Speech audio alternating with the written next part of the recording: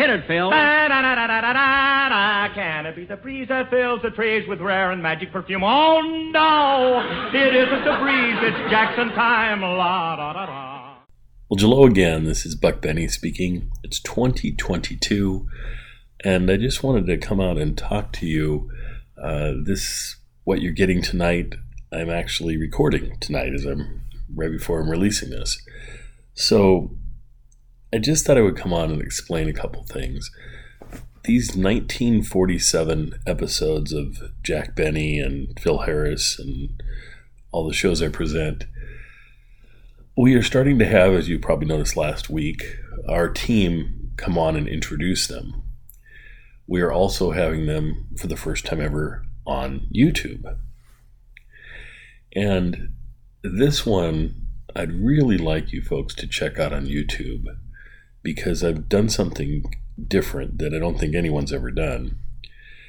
Is you'll have our introduction and you'll actually be able to see us introduce it on YouTube, and then it'll go into the radio program. But when it does, it's going to play the radio program, but to go along with it, I've synced up the script, the original script, as aired script, and so it'll go right along with the program, which is really cool. There is a difference about this particular script.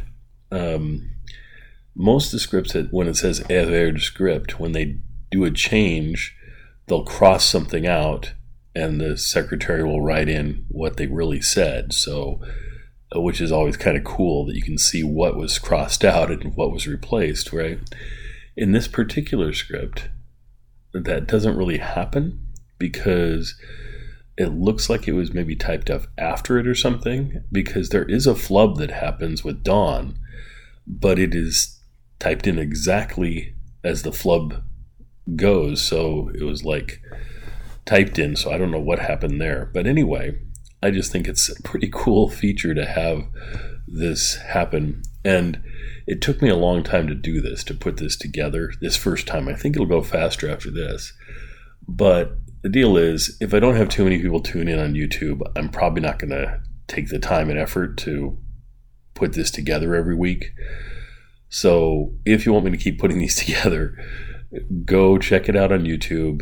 And if you can write in the comments section, what do you think about it? Do you like this? Do you not like this? I thought it was interesting this week. Brent Spiner, who plays Data on Star Trek, was talking about kind of the after shows that they do after, after Walking Dead. They have Talking Dead, where they talk about Walking Dead. Star Trek has the Ready Room, where Will Wheaton interviews cast members and talks about the Star Trek shows after they air. And Brent Spiner was just saying how he doesn't really love the fact that the actors come on and talk about how they did their acting and everything. He says it's like a magician giving away his tricks. And of course, for me, I love that behind the scenes stuff. I think I mentioned before, I like the reboot of Battlestar Galactica, but I even like the making of podcasts that would come out about it with Ronald D. Moore explaining how they did everything. I enjoyed that more than the actual show. But that makes sense, because with Jack, I'm always trying to pull back the curtain and talk a little bit more about Jack and what they're doing.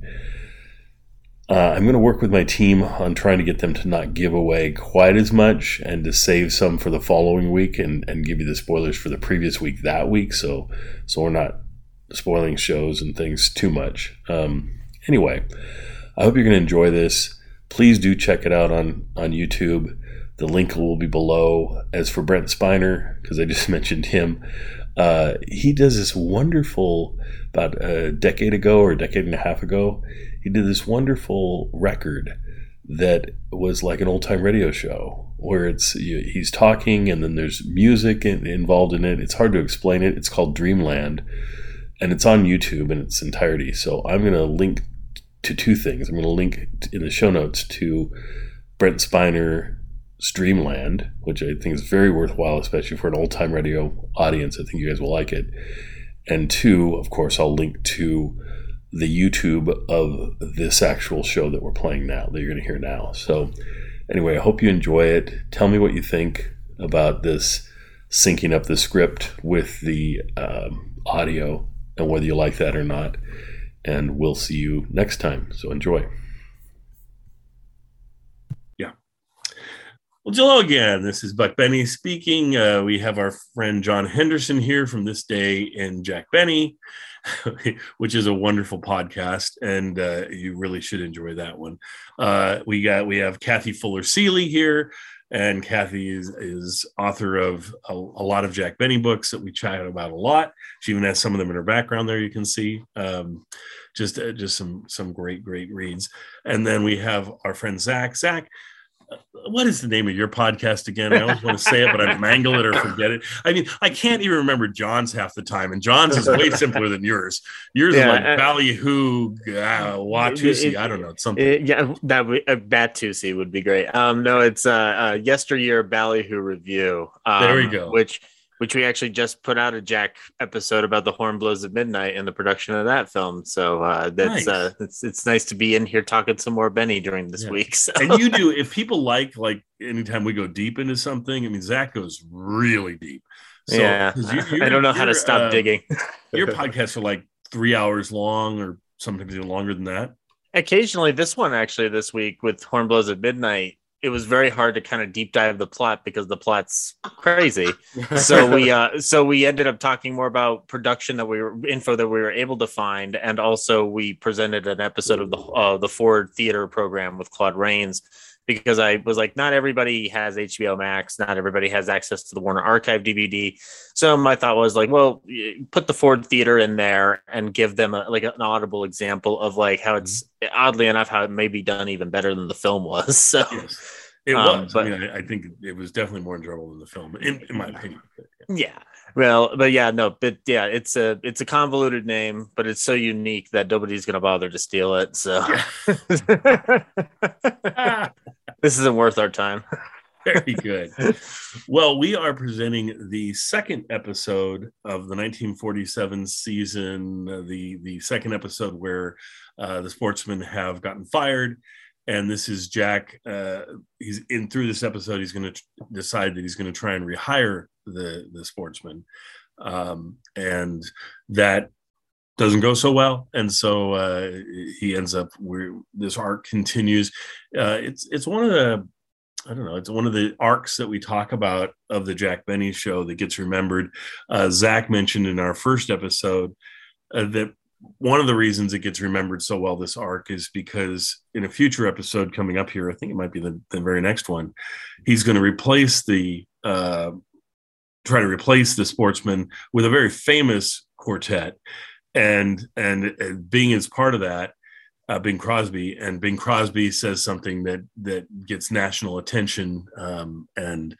But we'll cover that next time. But it's just that's one of the reasons it's so memorable, is it has one of those key moments in Jack Benny history where there's a lot to it. But we'll cover all that next time.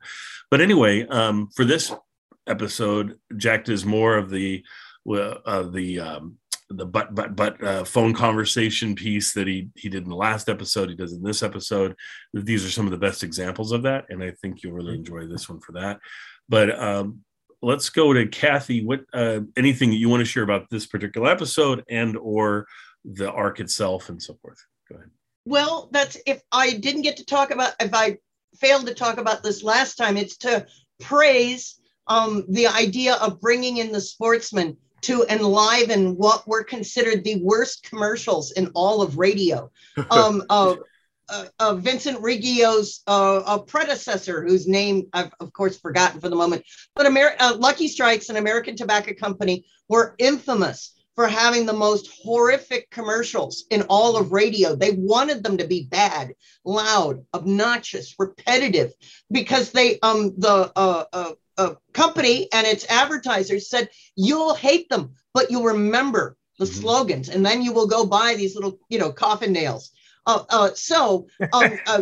Jack had joined, having Lucky Strike as his sponsor with trepidation. And the first couple of years are Don doing the commercials, and they're, just kind of, what are we going to do?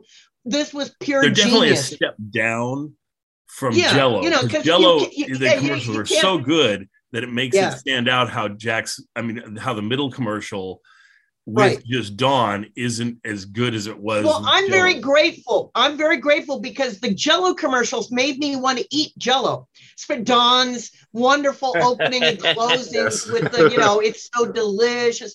And if he'd done that I'd be smoking I'd be a 5-pack of person today. And they said, so indeed, they were trying to find their way. And this decision to bring on a musical group to do so gives Don technically even less to do, but now he's just managing the Sportsman. But as a comedic thing, it's absolutely genius because it turns those bizarre repetitive phrases that are open and close the commercial and the Lucky ads into pure nonsense. Yep. And in a way, it's so marvelously subversive. Because these middle commercials are saying this is all ridiculous, this is crazy, this is stupid, and and to put it with the quartet completely always going out of control in these early years and giving Jack a chance to yell at them, cut it out, wait a minute.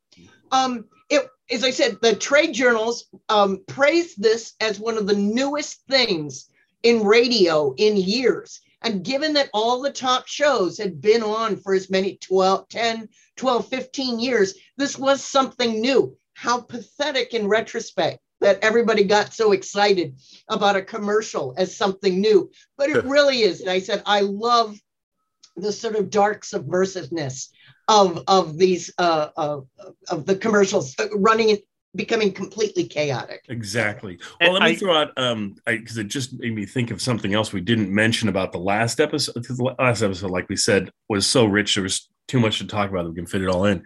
But in that episode, Jack is thinking about firing the Sportsman Quartet, and he's talking to Dawn about it.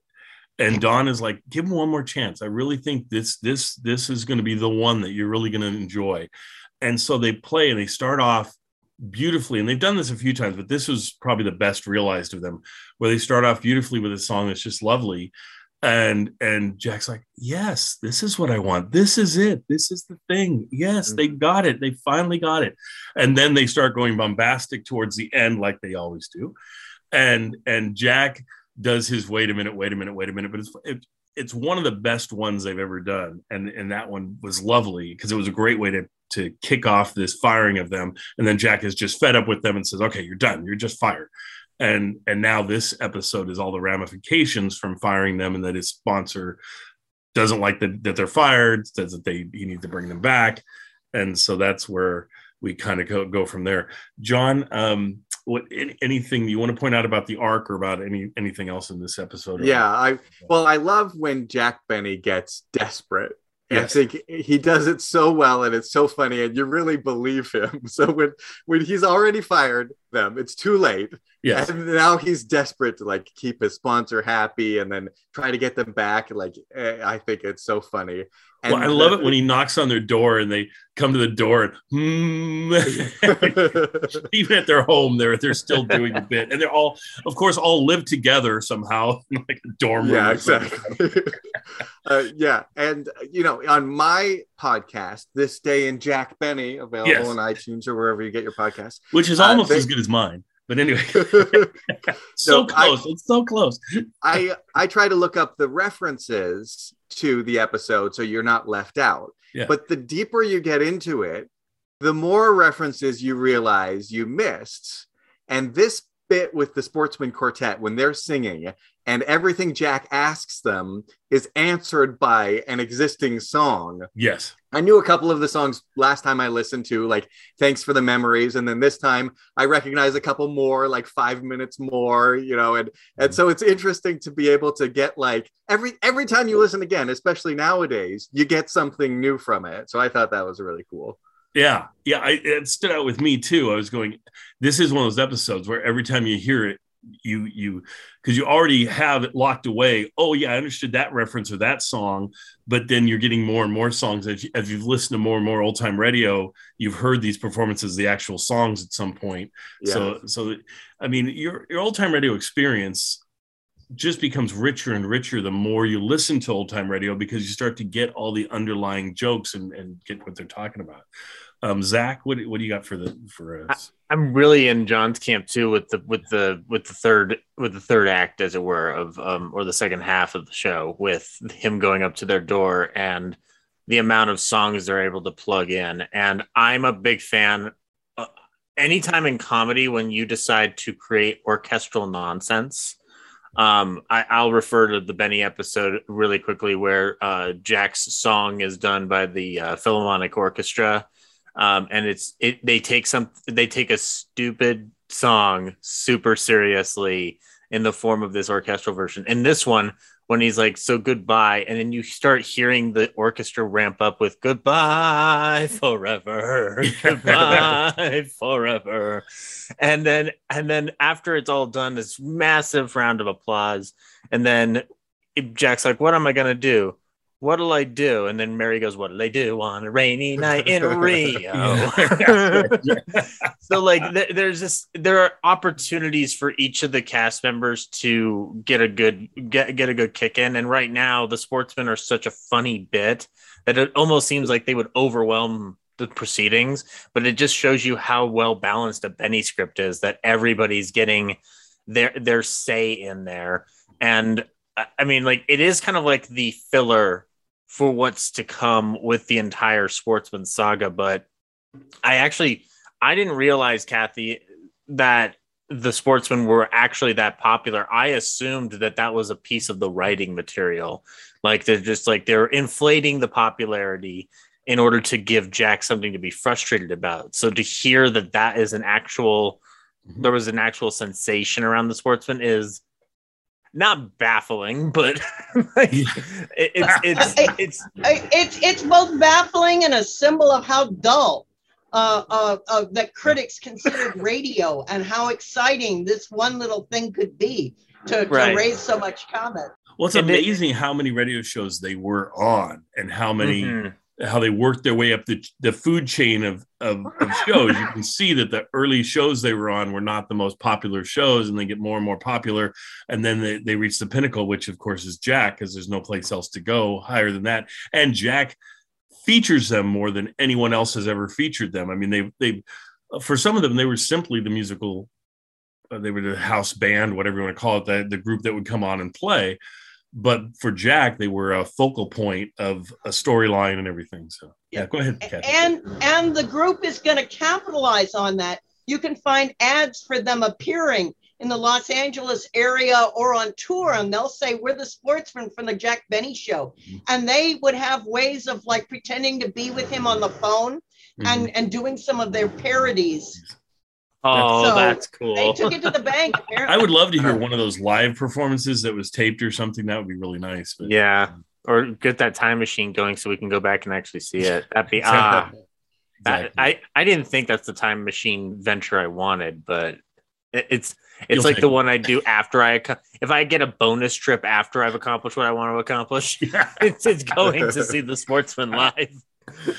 Well, I'm going to jump in here and take us to the Phil Harris show for just a minute, because the Phil Harris show that comes on after this episode that was done the same day, I mean, that's how we present them, is interesting in that we have the Mole character from the Jack Benny show making an appearance on the Phil Harris and Alice Faye show.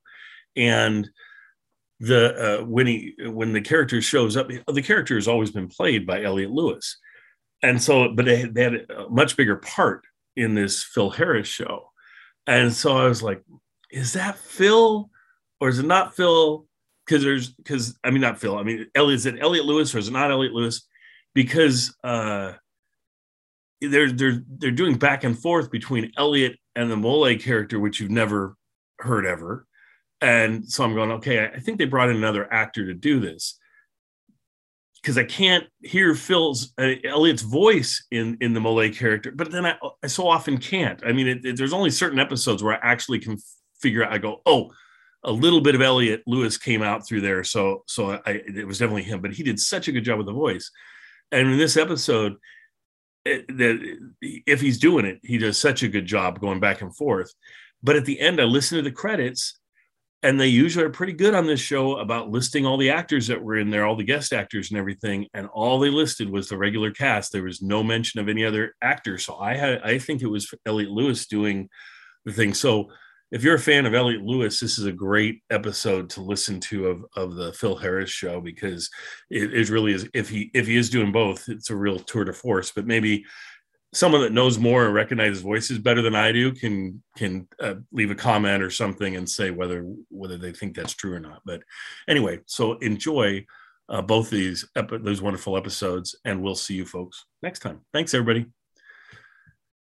The Jack Benny Program, presented by Lucky Strike. At 50 59 American. Fine tobacco is what counts in a cigarette. And today, tomorrow, always. LSMFT. Lucky Strike means fine tobacco. LSMFT. Lucky Strike means fine tobacco. Yes, fine tobacco. Year after year, at auction after auction, independent tobacco experts can see the makers of Lucky Strike consistently select and buy that fine, that light, that naturally mild tobacco. Fine, light, naturally mild tobacco.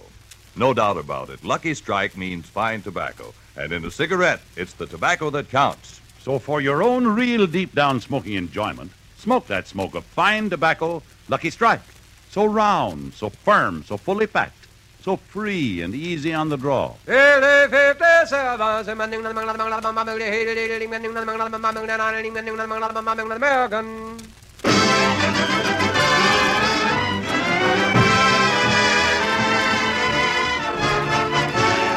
The Lucky Strike Program, starring Jack Benny, with Mary Livingston, Phil Harris, Rochester, Dennis Day, and yours truly, Don Wilson.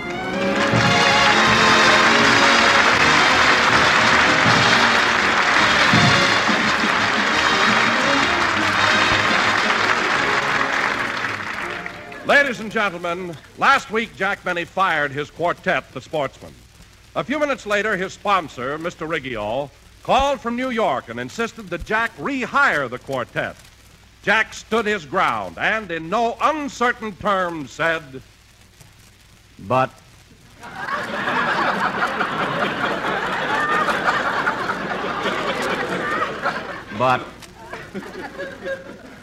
I know, but Mr. Riggio, I had to fire them. I mean, that quartet was driving me. That quart.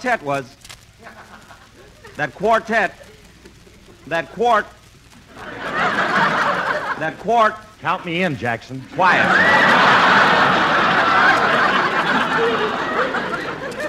Phil, I'm talking to my sponsor. But Mr. Riggio, if you knew what I went through with those boys, you'd... I know, but I...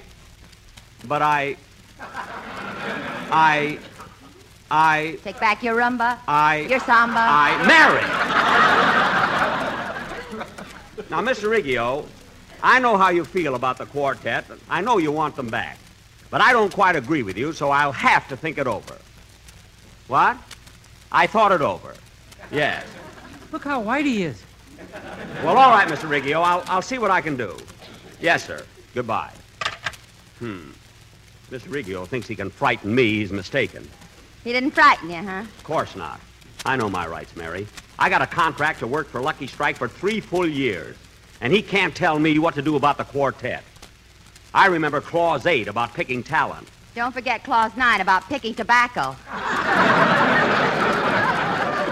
What? And you ain't gonna look so cute in that old straw hat, Buster.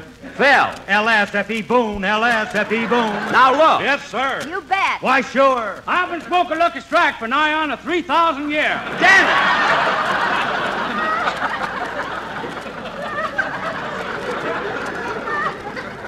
Dennis.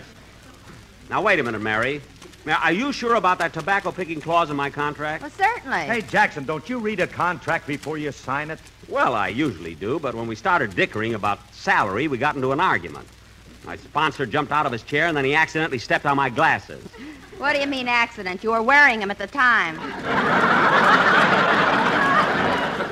Well, look, kids, I made up my mind not to take back that quartet. Hand me that phone. I'm going to call up my sponsor and tell him... It's long distance. Hand me that pen. I'm going to write my sponsor. I'm going to tell him that I've been offered another job at twice this salary. Oh, Jack, how can you say such a thing when it isn't true? And it's only 10 days after George Washington's birthday. Gee, you're right, Mary. I mustn't tell a lie. You know, Jackson, I had an experience once like George Washington. Phil. One day when I was a kid, I took an axe and cut down my father's favorite magnolia tree. You mean cherry tree? I'm from the South, son. Oh, yeah. When my father came home and saw the tree cut down, he took me by the hand, led me into the living room, stood me in front of George Washington's picture and said, "Son, who chopped down that magnolia tree?" I said, "Father, I cannot tell a lie. I did." And he beat my brains out.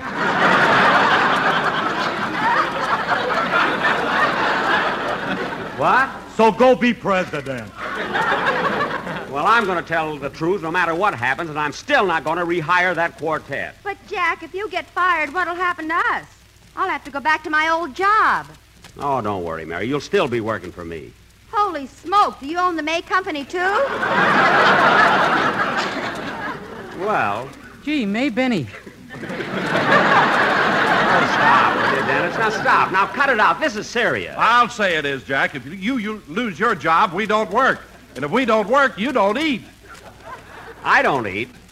Take the line, if we don't work, we don't eat. Don, you I'm not worried about. You could lose 20 pounds a day, live to be 108, they'd still have to bury you in a Quonset hut. So go be president. Go sit down. Now, Dennis, it's time for your song. Come on, let's have it. Okay. My uncle lives in a Quonset hut. He does? Yeah. All right, Dennis, your uncle lives in a Quonset hut. What's the joke? No joke. I just thought you'd be interested. Dennis, don't waste time with idle conversation. Now, let's have your song. His uncle lives in a Quonset hut.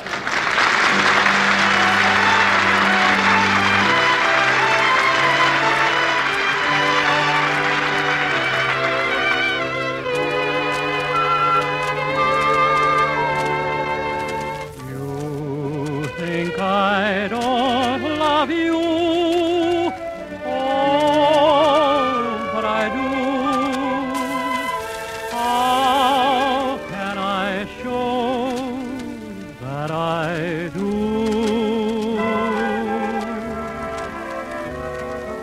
You think I don't get blue, but I do. Light-hearted too. First I'm singing, then I'm sighing, then I'm flying high above.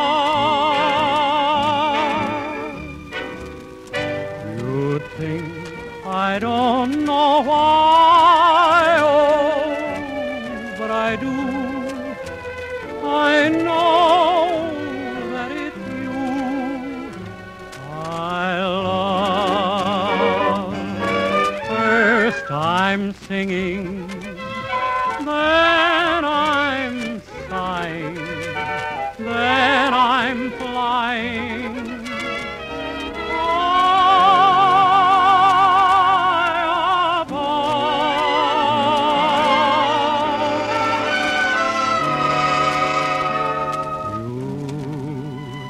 I don't know why, but I do. I know that it's you I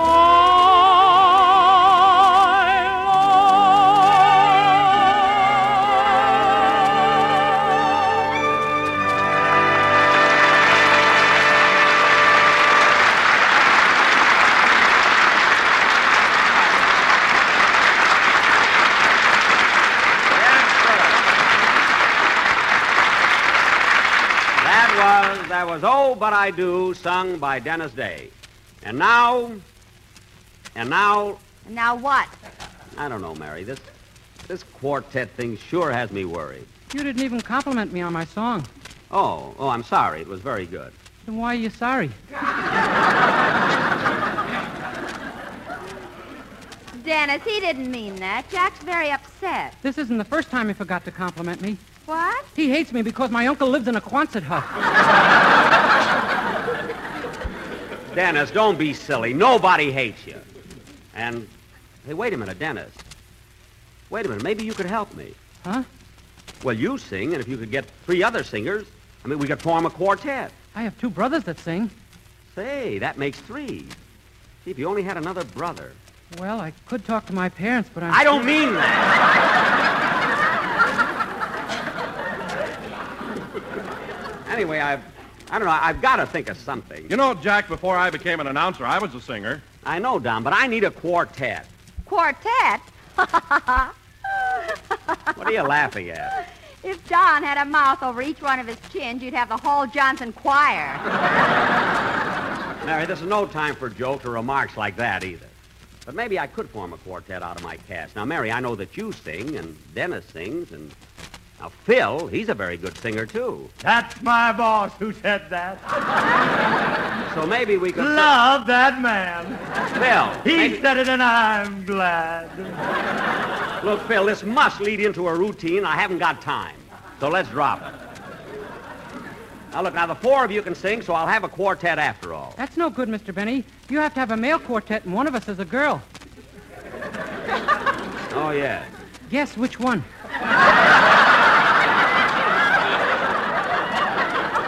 I know, Dennis, I know. Believe me. I'm sure of one thing. I'm not going to apologize. I'm not going to apologize to the sportsman, even if I do have to pick tobacco. Don't you worry about it, Jackson. Philzy ain't gonna let that happen to you. What? I got my own show. You can come to work for me. You know, I may have to at that. Say, Phil, if I did go on your show, what would you pay me? The same thing you pay me. Why, you no good, cheap, chiseling ham.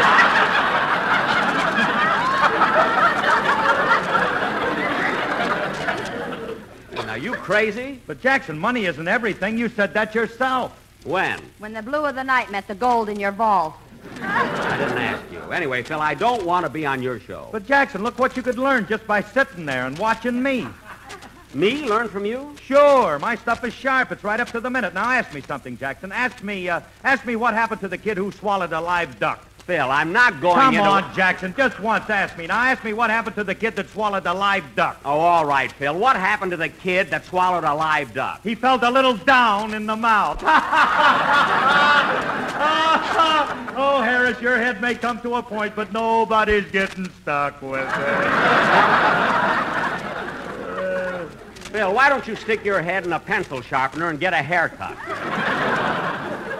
Now, Don, I think it's time for a commercial, so let's have it. Oh, Jack, I can't do a commercial. My heart won't be in it without the quartet. Don Wilson. Twinkle Tummy. Don, you're supposed to do a commercial right here and now, and you're going to do it. All right, but the way I feel, it won't sound right. Oh, stop acting like a kid and do it. Okay. LSMFT. Lucky Strikes are surround, so firm, so fully packed, so free and easy on the draw. And they're made of that light, that fine, that naturally mild tobacco. And even though I love them, that's all I'm going to say. So there. Don, stop pouting. Look at the way your lower lip sticks out. What a place to open beer bottles. You said it. Between Don, the quartet, and the sponsor, I just soon quit radio and forget about the whole thing. No, Jack, if you're so disgusted, why don't you quit? Look, Mary, if I got the right offer from pictures, I'd consider it, believe me. I'm sorry now I turned down that big part they offered me in the Jolson story. Oh, some big part. When Jolson sang Mammy, you were supposed to run out and put a cushion under his knee. Not the part I'm talking about. Mary, why don't you stop kidding when I'm so worried? Well, Jack, if you're so worried about the quartet, why don't you apologize to them and get them back? Look, Mary, I can't humiliate myself that way. I have too much pride. Well, you know what your sponsor said. If you don't get them back, you'll have no job, and no job means no salary. Well, maybe you're right. I'll go find the quartet and apologize. Wait a minute, Jackson. What about your pride, your dignity? Let Ronald Coleman have dignity. I need a new suit. Now, come on, Mary, you go with me. Phil, you, Don, and Dennis can finish the program. I can finish it myself. You sure can. Come on, Mary. Come on. All right. You know, Mary, this is going to be a mighty hard thing for me to do, but you're right. It's the only way to... Oh, Mr. Benny. Hey, Mr. Benny. Jack, the doorman's calling you. Oh. What is it, Pete? Top of the morning to you, Mr. Benny. A telegram came for you while you were broadcasting, and I didn't want to be disturbing you. That's all right. Hand me the telegram. Oh, I say, old fellow, a message came for you while you were broadcasting over the wireless. I didn't want to interfere with your proceedings. Oh, pip, pip. Look, will you please hand me the... Senator Benny, for you came a telegram while you was broadcasting on the radio, I think, and I didn't want... Stop auditioning and give me that telegram. Yes, sir. Here. Thanks. He hasn't got enough shows. He wants to be on mine, too. Mel Blanc. Mary, you read the telegram to me. I don't want my fans to see me with glasses on. Sort of destroys an illusion, you know. Okay. Why, Jack, it's from Fred Allen. Fred Allen? Yeah, he says, Dear Jack, I heard you stand up for your rights and talk back to your sponsors, and I certainly admire your courage and integrity. Well. And Jack, if you lose your job, don't worry, as here in New York, there's a splendid opening for you. All we have to do is lift up the manhole cover. Well, isn't that nice? He wants me to live with him.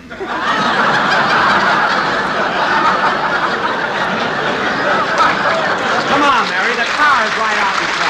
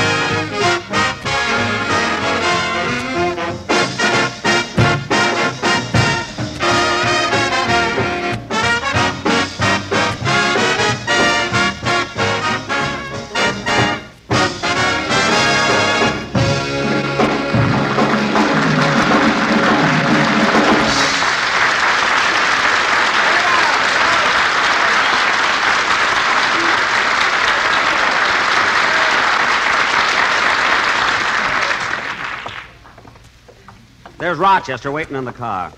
Hello, Rochester. Well, hello, Mr. Benny. Hello, Miss Livingston. Hello, Rochester. Rochester, I want you to drive us to North Hollywood in a hurry. Mary, get in the car. Just a minute, Jack. What are you looking at? That right front hubcap. Did that come with this car? Oh, no, ma'am. That's off a 1947 Cadillac. Really? Where'd you get it? Well, yesterday, Mr. Benny and I were walking down the street. Look. A new Cadillac came around the corner real fast, hit the curb, the hubcap flew up in the air. Mr. Benny made a running catch, laddered it to me, and I took off like Buddy Young in the Rose Bowl.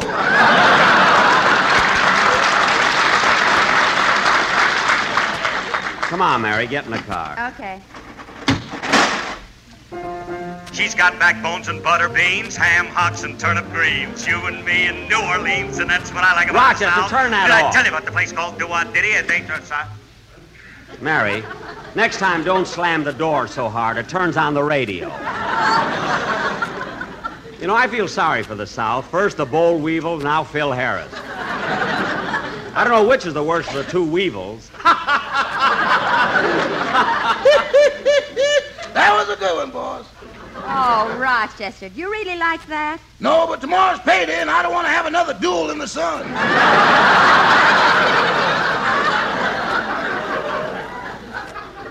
Now, come on, Rochester. Start the car. Yes, sir.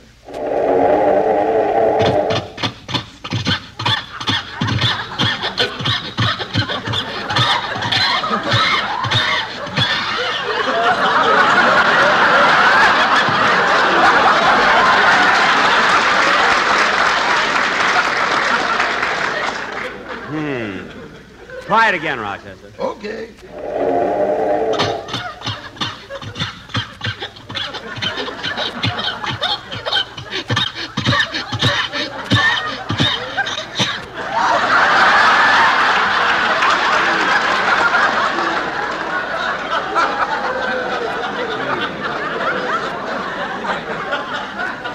Rochester, what's wrong with the motor? Everything, including B.O.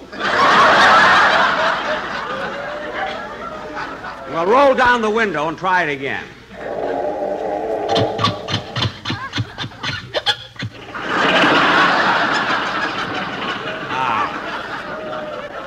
That's better. I threw a cough drop in the gas tank. Now, Rochester, drive us out to North Hollywood. Yes, sir. Rochester, did you hear my program? No, boss, I was busy fixing the car. Why, what happened? When I wanted to turn on the radio, I slammed the door and the fender fell off. Which fender? The fender. The fender. Oh, well, the next time you slam the door, be a little more... Rochester, what was that? We just terminated our association with the Cadillac Motor Company.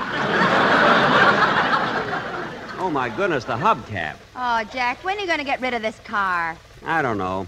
I'm thinking of holding an auction at Santa Anita. Why don't you get one of those new cars with a hydromatic drive? You know, the ones that have no clutch. Oh, we're way ahead of them. We got no clutch, no brake, no nothing. Rochester. If Nora Prentice ever rode in this car, she'd say plenty.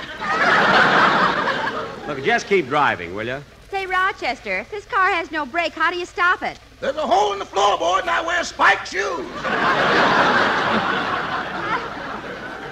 Well, better start dragging them. There's a red light. Oh, Martha. Martha. What is it, Emily? There's Jack Benny again. Oh, yes. My, but he's handsome. Every time I see him, my stockings begin to crawl. Oh, Martha, you're acting like a silly girl. Don't be such a prude, Emily. You will have to admit that Mr. Benny is one of the most romantic men in Hollywood. Well, maybe so, but I'm still loyal to Francis X. Bushman.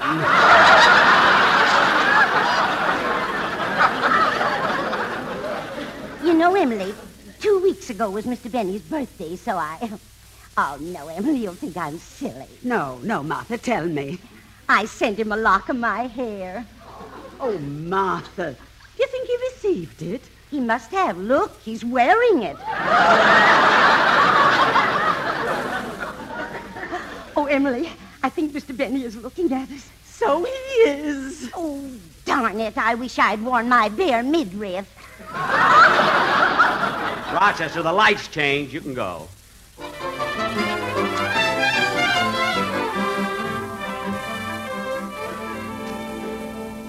Well, here we are, Mary. Gee, I hate to go in there and apologize to the quartet. Oh, Jack, it's nothing. It'll all be over in a few minutes. I know, but how can you talk to them? All they do is hum and sing. Oh, come on. Let's get it over with. All right, here's the door. It says the Sportsman. Well, go ahead and ring the bell. Okay. Bong, bong, bong, bong. Hello, fellas. Come on, Mary, let's get out of here. Jack, we're here already. Go through with it. Oh, all right. Now, fellas, I came here to talk to you about your job. I want to tell you that I'm very sorry that I fired you last week. I know I was hasty, but... Here we go again. Mary, keep out of this. Now, look, fellas, I want you to come back to my show. How about it? Sooner or later we knew you'd be coming around to get us. But to get us you must let us make much more dough. More dough? Sooner or later you'll pay us the money we want, we betcha. And we betcha that we getcha before you go. But Fellas, I'm paying you a lot now. I mean, how much do you want? Give us 500 more, only 500 more, and the contract to have and to hold. Well, fellas, you got a contract for 3 more weeks. How much longer do you want it to run? Till the end of time, long as stars are in the blue, long as there's a spring and birds to sing, we'll go on singing just for you. Well, I'm not going to give you a long contract, and that settles it. Then thanks for the memory of LSMFT, the smoke for you and me. So round, so firm, so fully packed, so easy on the dream. Oh, thank you so much. Look, fellas, why don't you listen to reason? Thanks for the memory of shows we used to do, and they were all with you. But if you're such a dope, we'll work for Hope or Fit Shampoo.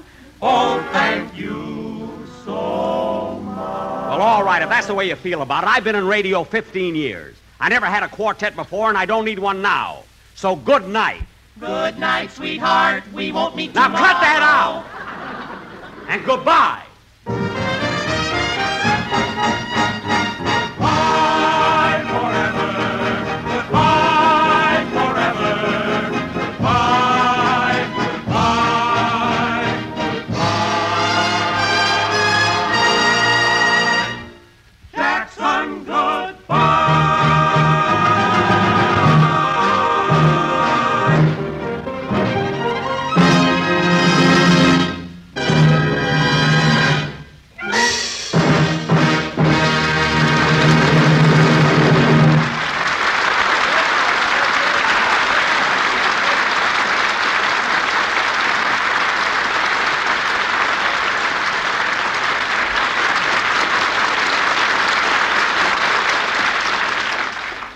Come on, Mary. Well, Mary, I tried. I apologize, but did they listen? No. And I got to get them back. I don't know what to do. What'll I do? What do they do on a rainy night in Oh, Rio? quiet. I'll think of some way to get them back.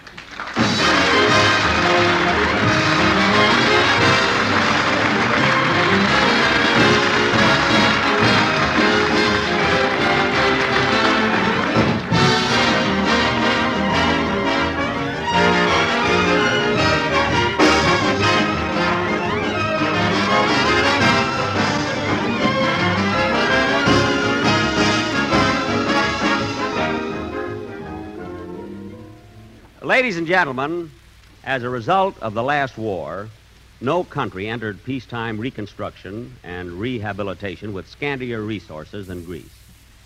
Here is another opportunity to share our blessings with our suffering neighbors overseas. The present drive on behalf of the Greek War Relief Association, a non-profit organization, is under the chairmanship of Herbert Hoover and includes men and women of every nation and creed. To give aid, contact your local Greek War Relief Association or the Greek War Relief Association, New York 19, New York. Thank you.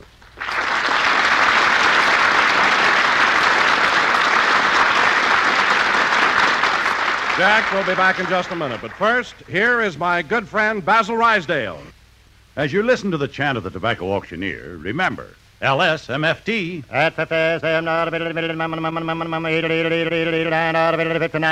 American. Lucky Strike means fine tobacco.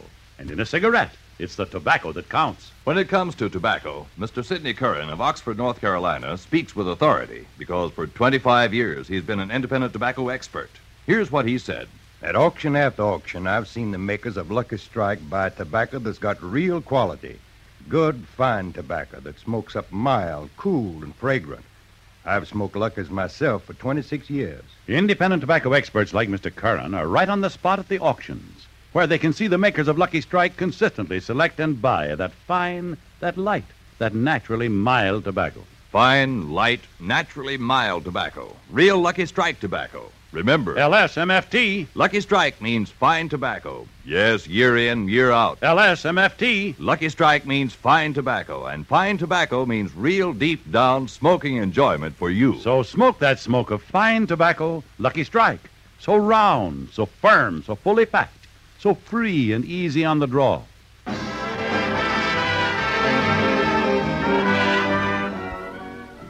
I'm sorry, Mr. Riggio, but I did all I could. I went to the quartet and I apologized to them.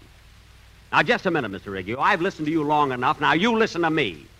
If they want to come back, they can come back. And if they don't want it, it's all right with me. And that settles it. Goodbye. How'd that sound, Mary? Fine. Now let's get to a telephone and call them up. Tomorrow, Mary, tomorrow. Good night, folks.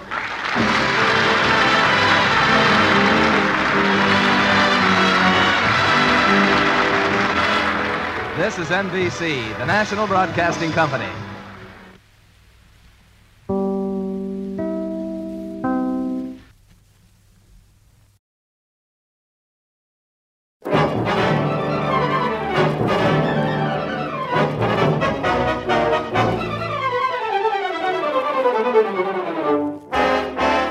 Laugh a while, let a song be your style. Use Fitch shampoo. Don't despair, use your head, save your hair. Use Fitch shampoo. The F.W. Fitch Company presents The Fitch Bandwagon, starring Alice Faye. You'll never know just how much I love you. You'll never know just how much I care. And Phil Harris.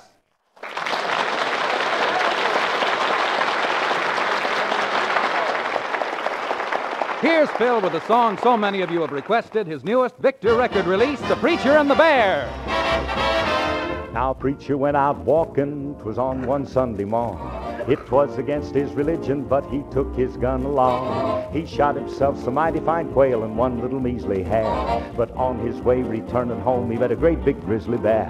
Now, the bear got down in the middle of the road on all fours like a great big toad and looked that preacher right square in the eye. And the preacher looked at him and said bye-bye. Started down the road and took out the run. The bear right after that preacher did come. And they run for about a mile. Then both sat down and rested a while. Preacher got up, started again. The bear, he started out with more vim. And he ran till he spotted a tree. Said, up on the limb is the place for me.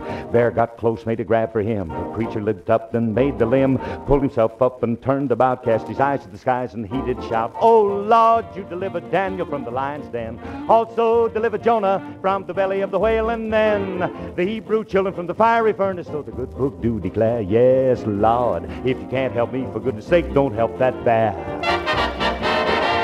Now just about then the limb let go and the preacher come tumbling down. He reached in his pocket, pulled his razor out just before he hit the ground. He hit the ground with an awful bang, it was a terrible sight. The preacher and the bear with a razor in his hair just a-cutting left and right. Well, they rolled around on the ground, the preacher was up and then he was down. And the bear let out an awful moan and looked like the preacher was holding his own. Thought if I'd get out of here alive by that good book I will abide. I'll never sin on Sabbath day and Sunday come I'll pray and pray to the heavens. He did glance, said, Lord, just give me one more chance. Then his suspenders gave away and he knocked that bear 10 feet away. The preacher got up and made a bound for a tree where he'd be safe and sound. Pulled himself up and turned about, cast his eyes to the skies and he did shout, oh Lord, you delivered Daniel from the lion's den. Also delivered Jonah from the belly of the whale. And then the Hebrew children from the fiery furnace. So the good book do declare, yes, Lord, if you can't help me, for goodness sakes, don't help that bear.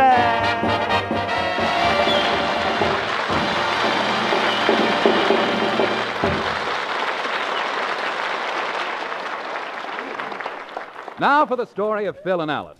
Last Thursday evening, the Harrises went to a movie. And as we join them now, they're coming out of the lobby.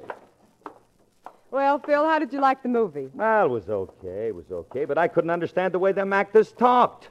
Phil, that was an English picture. Vacation from Marriage. Those actors were Englishmen. Englishmen? Then what's the matter with them guys? Why don't they learn the language before they start sending us pictures? Oh, Phil, don't be silly. They speak the same language that we do. Well, it doesn't mean nothing to me. Anyway, did you get a load of the figures on them English girls? What was wrong with them? Wrong with them? They're the only dames I ever saw who can put on a sloppy Joe sweater and look like Joe was still in it. Well, anyway, I thought the picture was cute. Two married people taking a vacation from each other. That's quite an idea. Quite an idea, yeah. Who knows? Might even be good for us. Good for us? Hey, look, kid, be smart, will you? Be smart. When you got a beautiful thing like me around, guard it.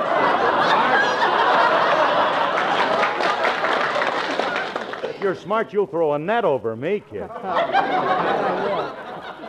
You know, Phil, I believe you must be the most charming and the most handsome man in the whole world. Oh, Mrs. Harris, your logic overwhelms me. Oh, get in the car, bullet head.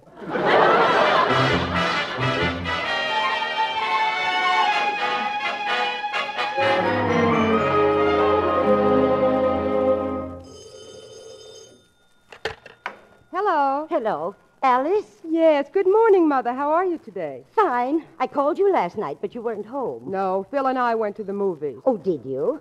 Your brother took me last Wednesday. We saw The Razor's Edge. Oh, how did you like it? Well, it was all right, but as I said to your brother in the theater, if they had my little girl in there with a couple of snappy songs, the joint would really be rocking. Mother, where did you get an expression like that? Oh, I don't know. I must have read it in Downbeat. But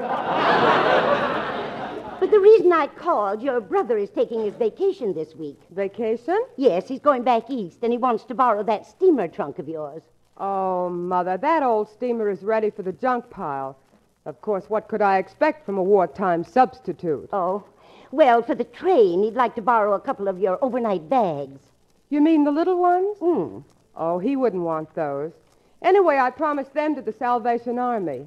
Look, Mother, I'll get out what suitcases I have and bring them over this afternoon. Thank you, dear. How's Phil? Oh, just fine. I heard him on the Jack Benny program last week. You know, Alice, I wish they wouldn't make him do all those jokes about drinking, playing dice, and hanging out in pool rooms. No? No. Some people are apt to get the idea that he's really like that.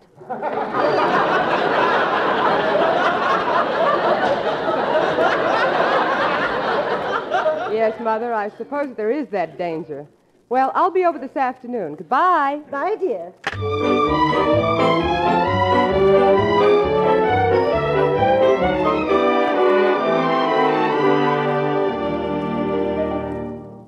Baby Alice, Yes, Daddy. have you seen your mother around? Yes, she's upstairs getting her suitcases out. Suitcases? That's right. She's going to Grandma's. She said something on the phone about a vacation. Suitcases? Vacation? Oh, no. Don't tell me she took that crazy picture we saw last night. Seriously. Alice, did your mother say anything about me? Yes, I think so. She said, that old steamer is ready for the junk pile.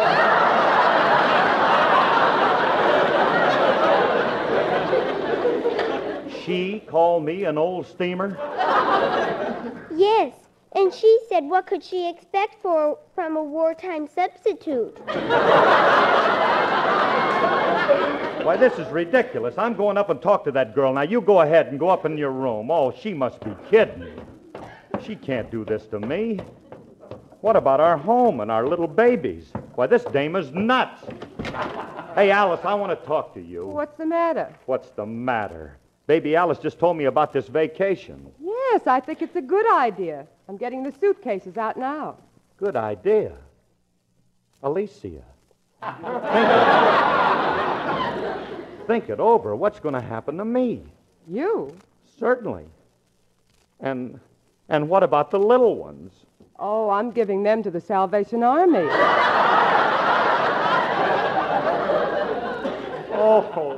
Oh, Harris, you've been clutching a viper to your bosom. Phil, where are you going? I don't know where I'm going. I got to go somewhere. Listen to me. I'm going to get an injunction. Get my attorney. Call Petrillo. Now, what do you suppose is wrong with him? Oh, Alice leaving me. You'd think the kid would be smarter than that. She's old enough. What a problem to throw on a guy. Oh, well, maybe if I get outdoors, I can think this thing out. This makes a guy want to do something desperate. Now I wonder if I should join the Foreign Legion, become a hermit, or get a job with Guy Lombardo. Gee whiz, I don't know what to do. Why don't you drown yourself, you rat? Now, you look here, Bruzio. I'm in no mood to talk to you. For once, you just deliver your groceries in silence. Okay. Hey, Mr. Harris, I heard you on the air last week. Yeah, you did? Yeah, but it didn't come in so good. At first, I thought the radio was on the bum. Yeah? Then I found out the bum was on the radio.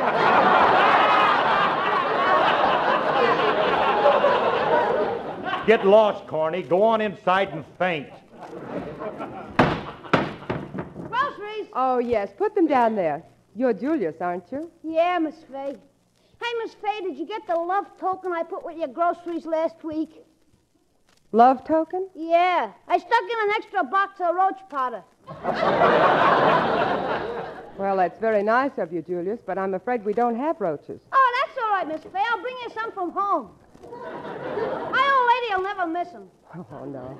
No, thanks, Julius. Okay. Farewell, dream girl.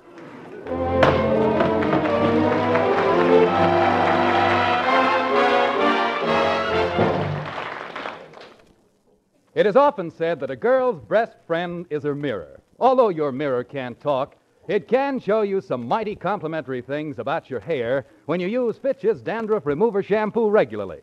For Fitch adds sparkling highlights to your hair, leaves it soft to touch and easy to comb in a smooth, flattering hairdo.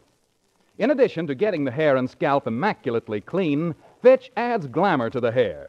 Yes, Fitch adds glamour through its special reconditioning action that works wonders for all colors and textures of hair.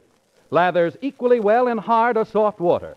And since Fitch is completely soluble, only an ordinary water rinse is needed to leave your hair shining, soft, and shimmering with those come-hither highlights. Use Fitch's Dandruff Remover Shampoo to beautify your hair. Then see your reward in the mirror and in the eyes of those who know and love you. Fitch is spelt F-I-T-C-H.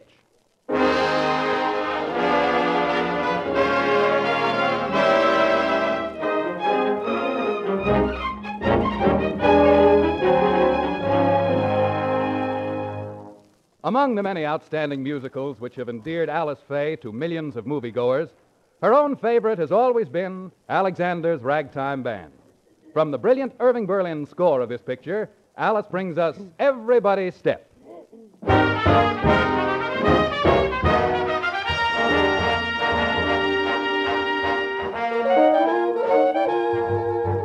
Soon you'll hear a tune that's gonna lift you out of your seat, which could be sweeter, but then the meter was written specially for your feet. Fly away up high upon a syncopated balloon. A little ginger will never injure. Hear them tuning up, they'll be playing soon. Everybody step to the syncopated rhythm. Let's be going with them when they begin. You'll be saying, yes, sir, the band is grand. He's the best professor in all the land. Listen to the pep that emerges from the middle of the jazzy fiddle under his chin. Oh, what music! The clarinetter could not be better. Hear that strain? I don't know just what it is, but it's grand. They simply ruin it. Look at them doing it. Come, come, don't hesitate. Everybody step if you want to see a glutton when it comes to strutting over the ground. Where do you see my little baby and me? Step, step, stepping around.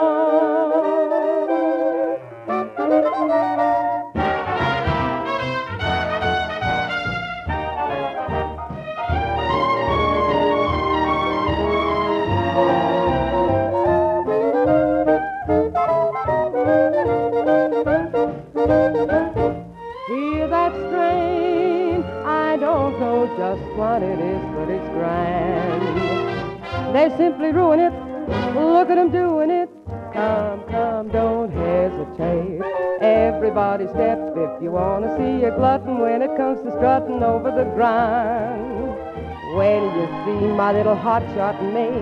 Step, step, stepping around.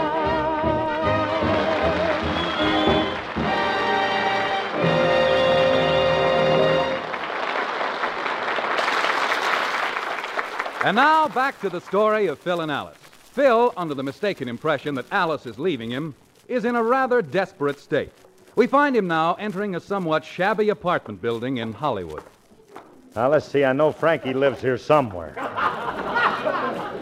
Oh, here's his door. Yeah, this is it. Frankie Remley, member of Musicians Union Local 47. Will travel, have own tuxedo.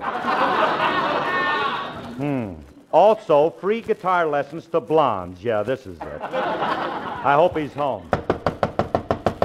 Just a minute, honey. Oh, it's you, Phil. Yes, it's me. Now, look, get serious for a minute. Yeah. Look, Frankie, I'm in an awful lot of trouble. Yeah, I know. I heard your show last week. No, listen, it's even worse than that. Alice is leaving me. Leaving you? Yeah. Oh, I can't go into detail. Me and her seen a picture last night called Vacation from Marriage, and she took it serious. Yeah? That's right. Now she's packing her bags and going home to her mother. Ah, don't take it too hard, Well, Well, try to look at it this way.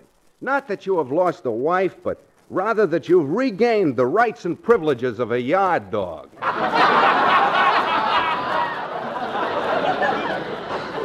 But, Frankie, I don't want that. I want Alice. Gee whiz. Oh, Frankie, I got to do something about her leaving me. Yeah, let me see. Hey, why don't you play on her sympathy? Sympathy? If we'd hire a couple of guys to work you over, she'd feel sorry for you. No, you don't, Frankie. No. Now, that's just another one of them wild ideas of yours. What do you mean? Did you see Saratoga Trunk? Gary Cooper got his head knocked in a fight, and 5 minutes later, Ingrid Bergman is drooling all over him. Yeah, I seen that picture, and that's right, but I don't want to... Look, you want Alice back, don't you? Yeah. Okay, then it's settled. I even know a prize fighter who'll beat you up for nothing.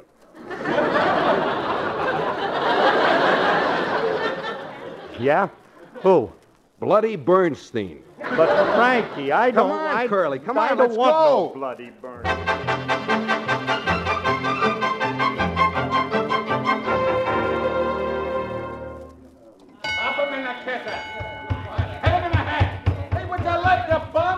Here's the place, Phil. This is the gym where Bernstein works out. Gee whiz, Frankie, there's some tough-looking mugs around here. There's bloody Bernstein over there punching a bag. Let's go over. Now, wait a minute.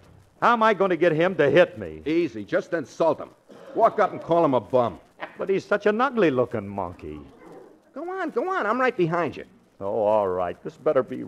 Hey, you. Oh. You're bloody Bernstein, ain't you? That's me. You're a fighter, ain't you? That's me. You stink. That's me.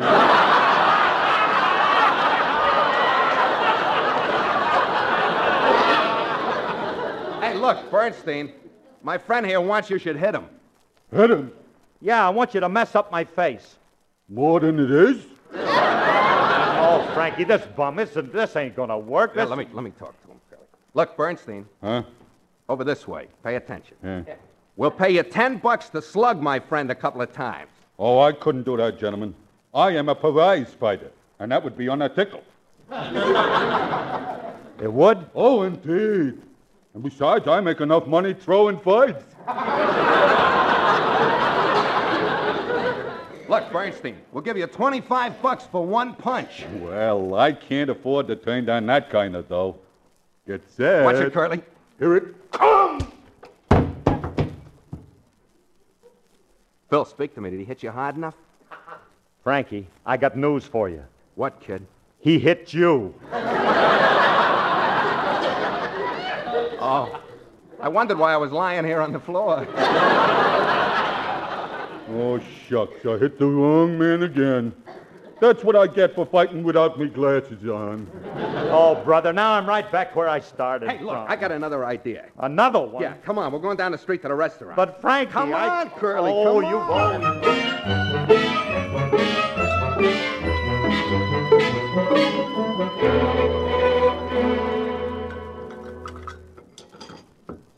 Hey, waiter, bring my friend another order of ham hocks and sow belly. Oh, but, Frankie, I've already ate 9 orders of that stuff. To say nothing of them 3 orders of lobster smothered in chocolate syrup. Look, Curly, we got to get you sick. Then Alice will feel sorry for you, right? But, Frankie, I don't feel a bit sick. Uh-oh. You see? Getting to you, huh? Yeah. Hey, Frankie. Huh? Is my face turning green? Green? Last time I seen an expression like that was in a delicatessen on a dead herring.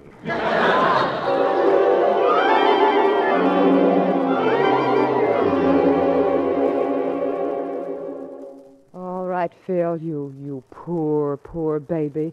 Just lie back there in bed. Oh, honey, I feel awful.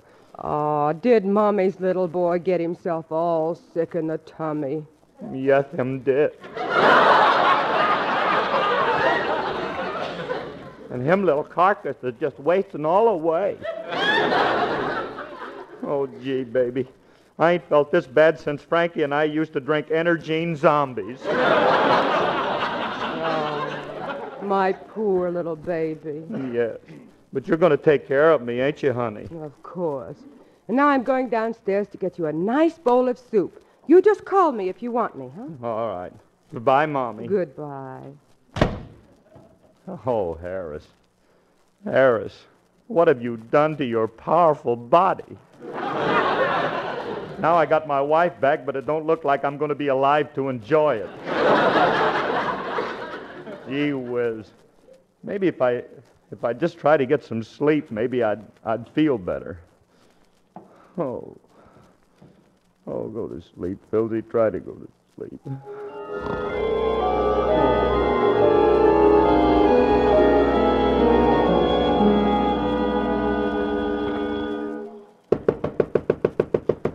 Phil.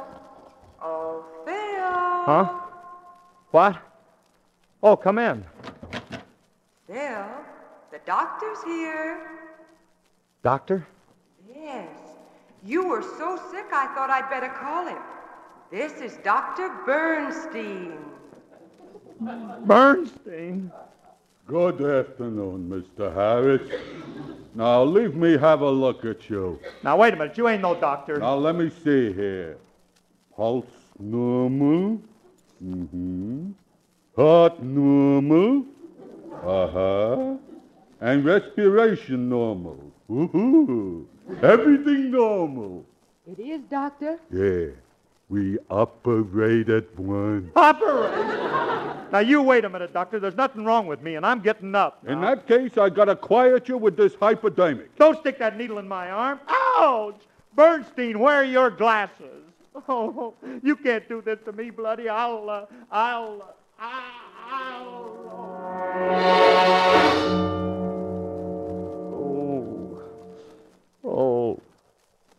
where am I? The walls. They're all white. I couldn't be in a... I am. It's a hospital. Alice, somebody, please. Calling Dr. Bernstein. Calling Dr. Bernstein. The patient in room 13 is ready for surgery. 13 is ready for surgery. Remove tonsils, appendix, adenoid, heart, liver, and stomach. That is all. Gosh, that poor guy in 13 is worse off than I am. Well, Mr. Harris, I see the hypodermic has worn off. Yes, and listen to me, nurse. You get me my clothes now. I got to get out of here. I don't think so. They're operating in a few minutes. Operating. Now, you wait a minute. What room am I in? 13. 13. In that case, I'm leaving clothes or no clothes. Oh, I'm afraid not, Mr. Harris. You're strapped down. Besides, you have a visitor. Oh, well, thank goodness. It must be Alice. Gee whiz, I'll be glad to see her. Show her in. Very well. You can come in now.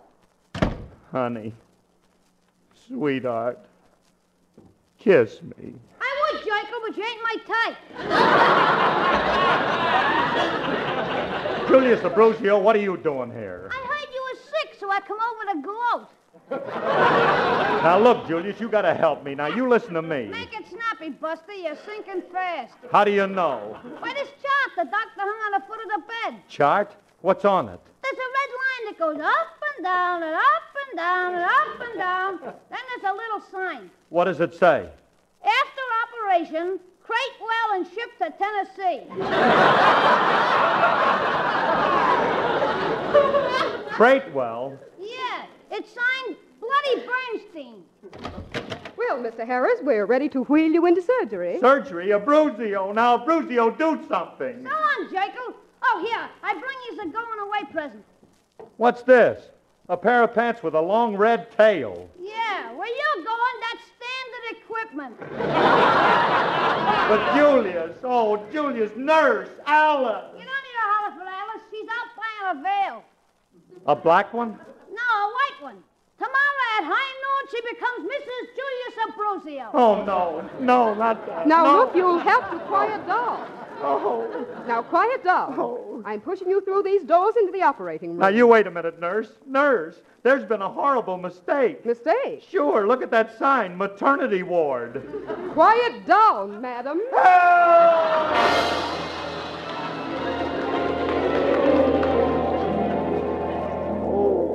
Oh, this is awful. Now, I want out of here now. Now, let me out of here. Phil, wake up. Huh? What? Alice, tell me. Tell you what? Was it a boy or girl? Phil, what are you talking about? I went down to get you some soup and you started yelling in your sleep. Sleep? Oh, honey, you mean all that about the doctor and the hospital was a dream? It must have been. You haven't left this room. Oh, honey, what a nightmare. And how about you leaving me? Was that a dream, too? Leaving you? Sure, you got all your suitcases out and you were going home to your mother. Oh, Phil, I got those suitcases out to lend to my brother. He's leaving on his vacation this afternoon. Your brother, huh? Mm-hmm. Oh, so that's the guy who got me into this, huh?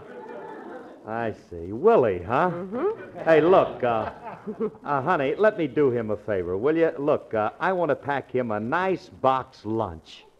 Box lunch? Yes, you know, I know a place where you can get the best broiled lobster smothered in chocolate syrup, and they got ham hocks with whipped cream.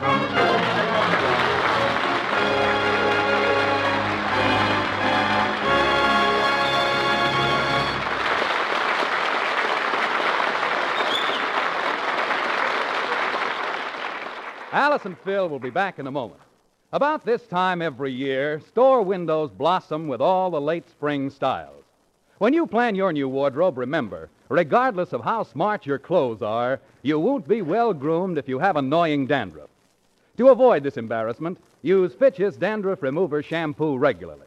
This famous shampoo does just what its name says. It removes dandruff. Yes, Fitch completely removes dandruff the first time you use it. It's the only shampoo made whose guarantee to remove dandruff with the first application is backed by one of the world's largest insurance firms. Here's how Fitch works. First, it penetrates and cleanses the thousands of tiny hair openings on the scalp, dissolving all traces of dandruff. Then its rich, efficient lather floats away the dissolved dandruff and dirt accumulation. Your hair and scalp are left antiseptically clean and dandruff-free. Use Fitch regularly to be sure that dandruff does not spoil your appearance. Buy an economical bottle of Fitch's Dandruff Remover Shampoo at drug or toilet goods counters, or have professional applications at beauty or barber shops.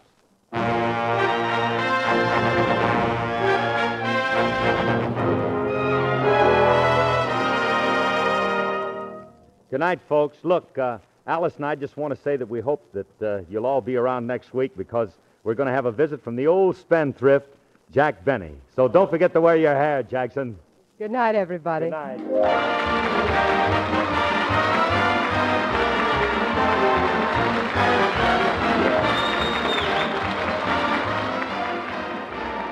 Tune in next week when the F.W. Fitch Company again brings you the Fitch Bandwagon with Alice Faye and Phil Harris. This program is written by Bob Mosier and Joe Connolly and directed by Paul Phillips, with original music composed and conducted by Walter Sharp. Included in the cast were Janine Roos, Walter Tetley, and Elliott Lewis. Alice Faye appears through the courtesy of 20th Century Fox. Laugh a while and a song be a style use Fitch shampoo. Don't despair, use your head, save your hair, use Fitch shampoo. Men, use Fitch's Ideal Hair Tonic Daily. It makes your scalp tingle with that feeling of new life and pep. Fitch's Ideal is not sticky or greasy, so pep up your scalp and give your hair that well-groomed look with Fitch's Ideal Hair Tonic. Bill Foreman speaking.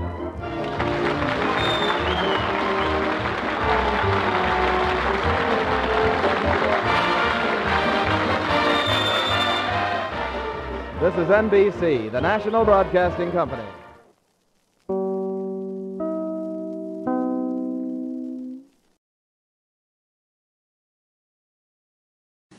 Hello again. This is Buck Benny speaking. Tonight we have a great episode of the Jack Benny Show for you. But before that, we have this wonderful clip from the Fred Allen Show. Jack's going to talk about this clip later on his show. This clip is going to, we'll just let you enjoy the clip and we'll go from there. But I'm just glad we have at least portions of these Fred Allen shows. I wish we had the entire show, but we don't.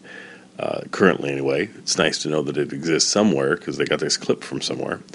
But anyway, and then the Jack Benny Show is going to feature, of course, the catalyst for the whole Bee and the feud situation, Stuart Kanan, who Jack pronounces as Stuart Cannon throughout the show.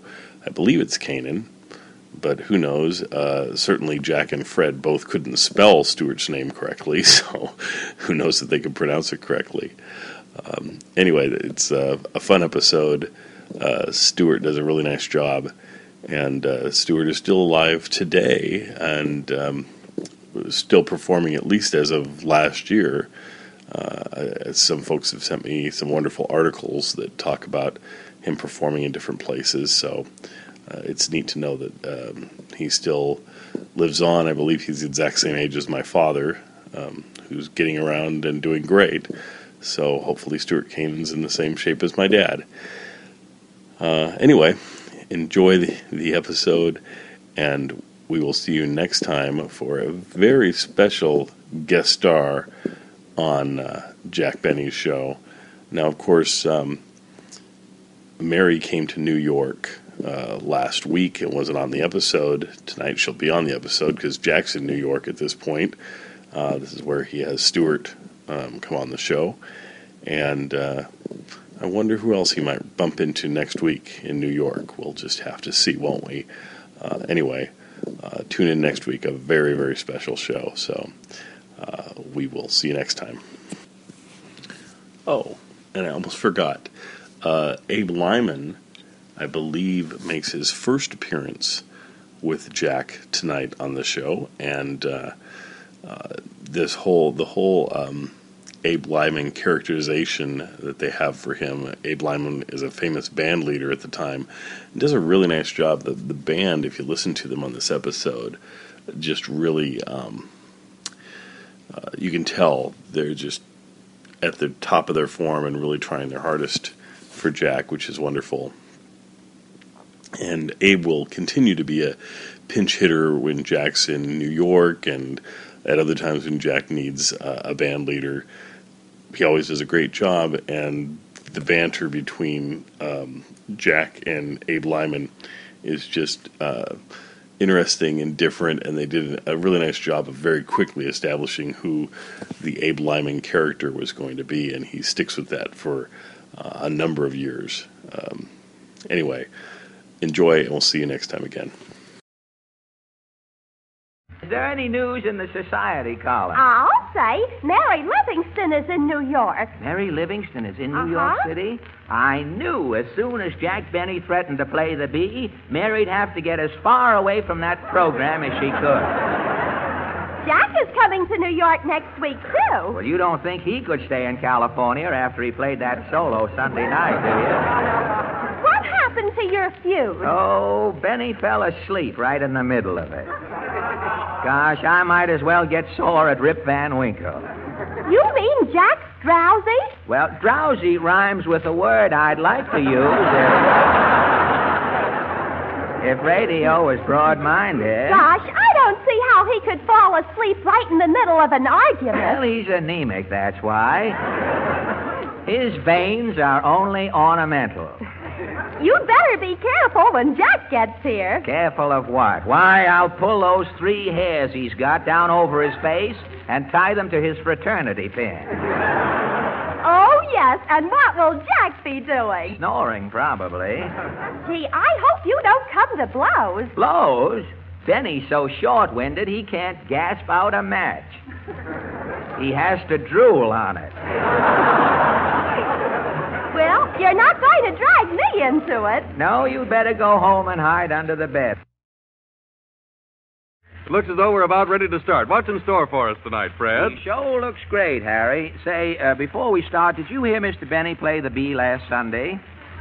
Fred, did I? Liz, I was just able to get out of bed this morning. Well, this is Wednesday. You've been in since Sunday night, Oh, I've eh? been upset. You know, that solo did more for the aspirin business in this country than the last flu epidemic.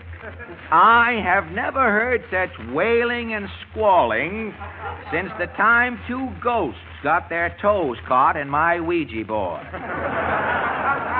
Of all of the foul collections of discords foisted on a radio-loving public under the guise of music, that herd of catcalls took the cake. Well, now listen, Fred, don't get excited. Harry, I haven't recovered yet. I've run out of adjectives temporarily. But the way it sounded to me, you know, that solo the other night, the horsehair in the bow thought it was back on the horse again. That thing got away. But I'll try and control myself, Harry. I'll go ahead with the program. Just sort of for relaxation. In between insults, we'll have entertainment. And now,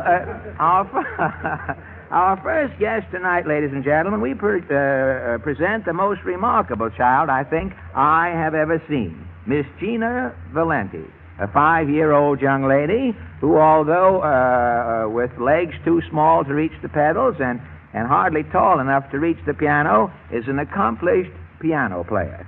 How are you tonight, Gina? All right. You're all right, huh? And how old are you? I am 5 years old. You're 5 years old, huh? That's swell. Now, I'm going to ask I'm just going to ask you some questions. Your guardian here, or your straight man with you. I'm going... Huh? What is your name, sir? Mr. Gottlieb. Mr. Gottlieb, I'm glad to know you. Alan is my name. We're running a small industry here, devoted mostly to the excursions of Mr. Benny. But in between, we tell a few odd jokes. Now, I'm going to ask you about this remarkable little girl you have been kind enough to bring up to us tonight. Gina is 5 years old, isn't she? That's right. And how many instruments does she play? She plays both the piano accordion. She also plays tap dances. She does tap dancing? She play the organ, too? Plays the organ. And plays the organ, huh? Yeah. How old was she when she first started to play? Approximately 18 months old. 18 months old, huh? Benny couldn't even play on the linoleum when he was...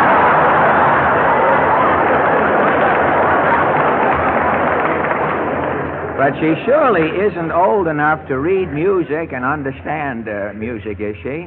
Well, as a matter of fact, she played by ear for a period of about 2 years, but she's reading notes now at present time. At the age of 5, At huh? the age of 5. Benny doesn't play by ear, or he certainly would have run away from himself the other night. He would have ended up in Encino or one of those towns. Now, I'm going to ask you as a special favor to me. I know that Gina was supposed to come here tonight to play Nola. Did the baby hear Mr. Benny Sunday night, do you know? Why, I think she did. Yes. She did hear him on the air? She thought it was terrible. She, well, I wouldn't... I wouldn't ask Gina's opinion of a brother musician. You know, they're pretty close that way, and I doubt if she'd speak up. But I'm going to ask the baby if she would mind changing Nola on the spur of the moment and play the B. Do you think she could do that for us tonight? Will you do that, Gina? Gina, could you play the B on the piano? Huh? Will you play? You will, huh? You play Schubert's B? Yes. All right. Well, that's the one we're dealing in exclusively. We may have a few outside B's later on. Well, all right, Mr. Gottlieb. It's very kind of you to explain all the details to us. If you'll boost little Gina up to the piano there, I'll make an announcement. Thank you, Mr. Allen. Thank you. Ladies and gentlemen, last Sunday when Mr. Benny gave his palsied rendition of the B on his whale box, He cried to the world in sort of lukewarm hysteria, "What now, Mr. Allen?" Well, this now, Mr. Benny. Tonight, a 5-year-old little girl will play the bee as Mr. Schubert wrote it. Without inserting a popular number in the middle to get the audience's attention away from her technique. Now, all right, are you ready, Gina?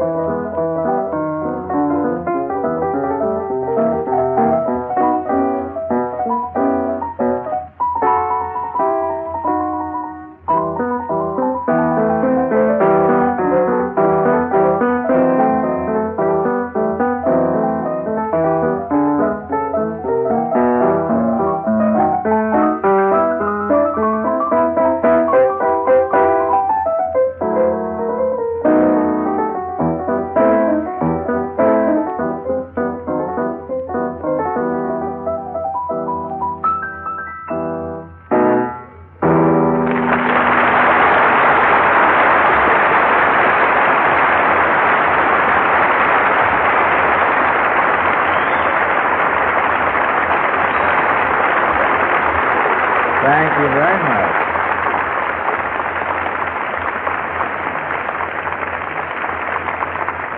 Ladies and gentlemen, you have just heard a child 5 years of age play the bee. Mr. Benny, aren't you ashamed?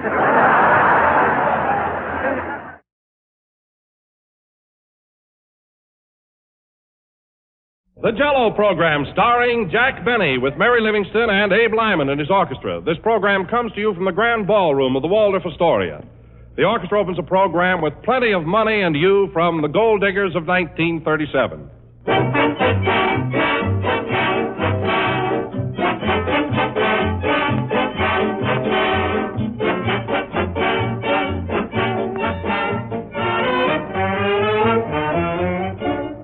Some of our most pleasant hours are spent around the family dinner table. It's really grand to get together with mother, father, and all the rest to talk things over and enjoy good food. And those times are even more pleasant when dessert is a gleaming dish of delicious Jell-O. Young and old, everybody enjoys Jell-O's fresh fruit taste. It's appetizing, refreshing, really satisfying, too. No wonder Jell-O is the most popular gelatin dessert in the entire world today. For only in genuine Jell-O do you get Jell-O's extra-rich fruit flavor. So why not brighten up your family table by serving Jell-O for dessert soon? It's easy to make, good to look at, and delightful to taste. Accept no substitutes. Ask your grocer for the one and only genuine Jell-O.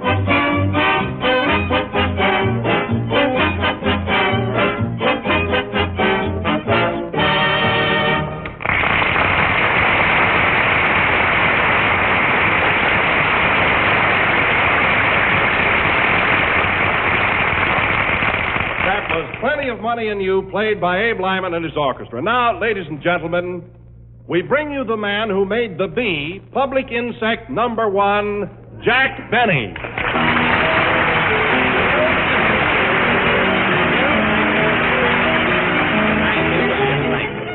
Hello again. This is Jack Benny talking, and believe me, folks, I'm sure glad to be back in New York for a couple of weeks. Well, Jack, if you like it so well here, why didn't you come sooner? I couldn't, Don, not until I had vindicated myself and my violin teacher. Oh, I see. Now that I've played the bee, I can walk down Broadway with head high, unashamed. Oh, Jack, I thought you did a great job. Did you bring your violin with you? No, I sent it to Honolulu for a rest.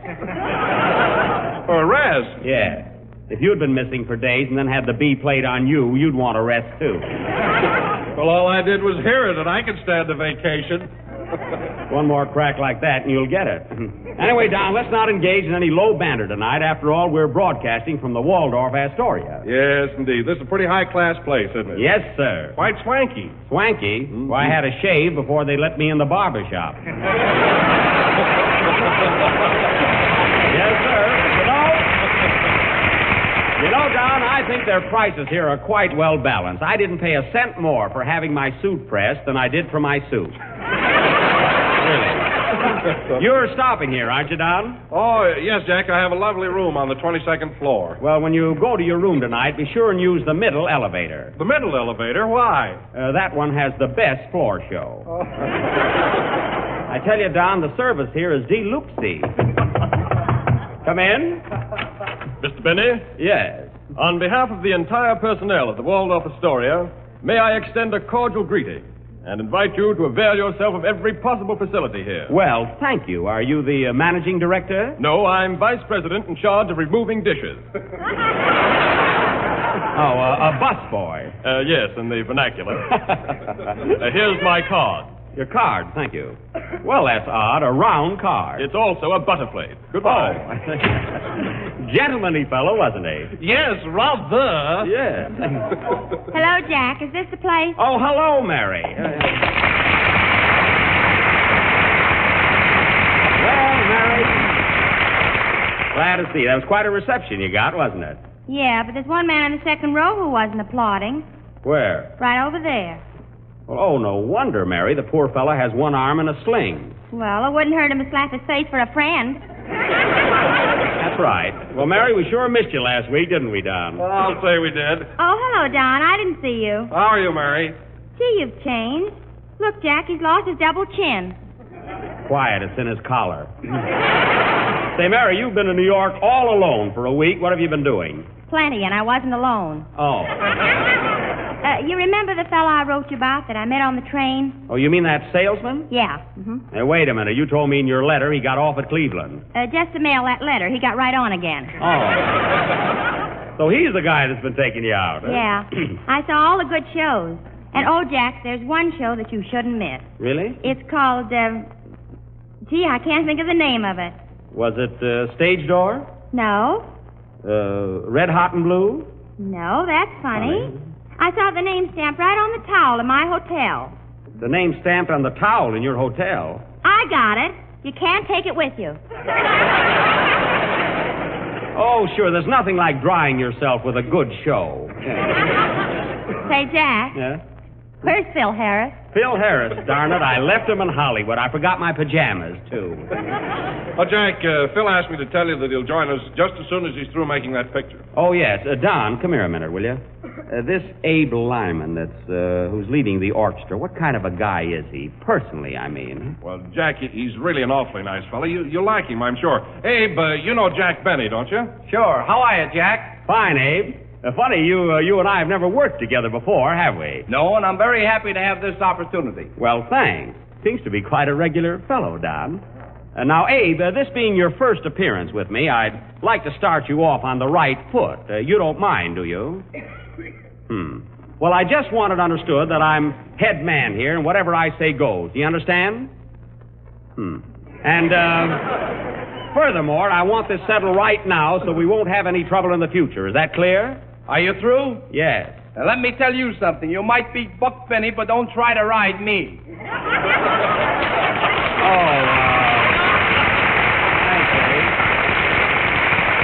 he got it right this show, anyway. Oh, a fresh guy, huh? Better look out, Jack. Why? I saw him direct the opening number with a blackjack. Oh. Well, don't worry, Mary. I'm a pretty tough guy myself. Oh, yeah? Yeah. Well, I can handle you and Fred Allen. Well, no wonder. We're both anemic. Say, Don, come here a minute. I thought you told me Lyman was a nice guy. Well, he is, Jack, but this is his first time working with you, and naturally he's just a little nervous and excited. You can't blame him. Oh, is that it? Well, I guess maybe I was a little hasty and inconsiderate. After all, I can appreciate his state of mind. Tell him to play, Don. Play, Mr. Lyman. These orchestra leaders are so sensitive.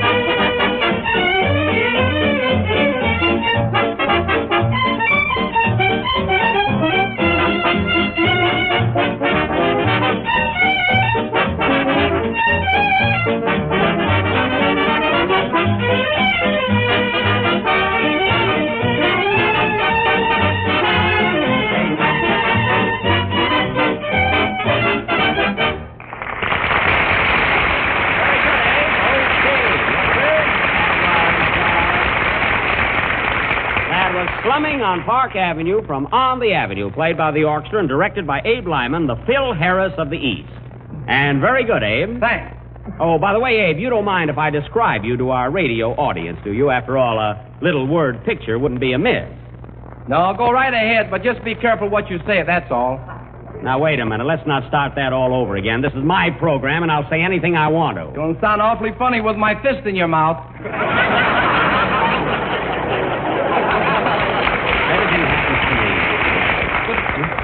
Are you going to stand for that, Jack? I ain't sitting down, honey. You will in a minute, Toots. Oh.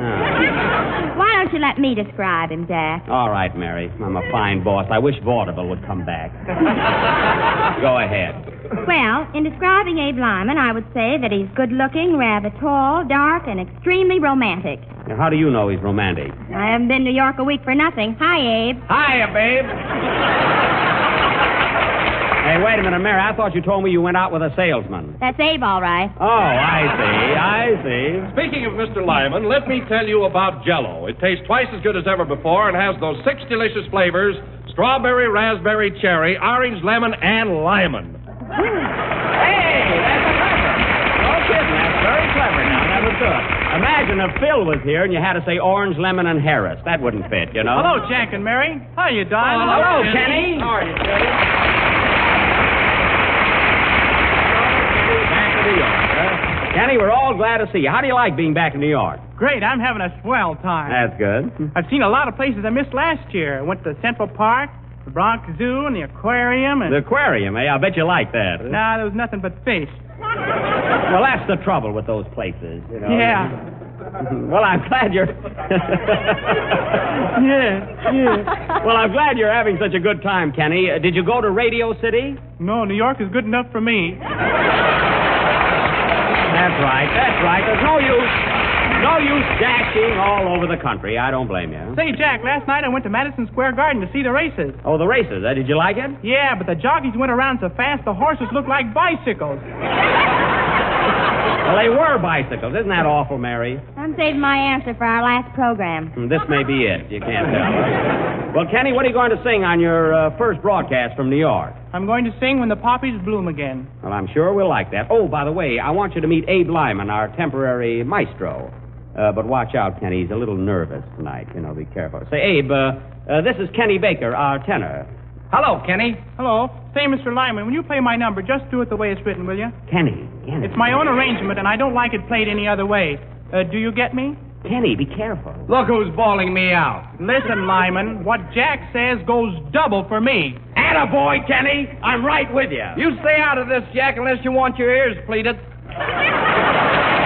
Can this be the man who plays those dreamy waltzes on the radio? Go ahead and sing, Kenny. Your ears wouldn't look good pleated, Jack. I don't think so.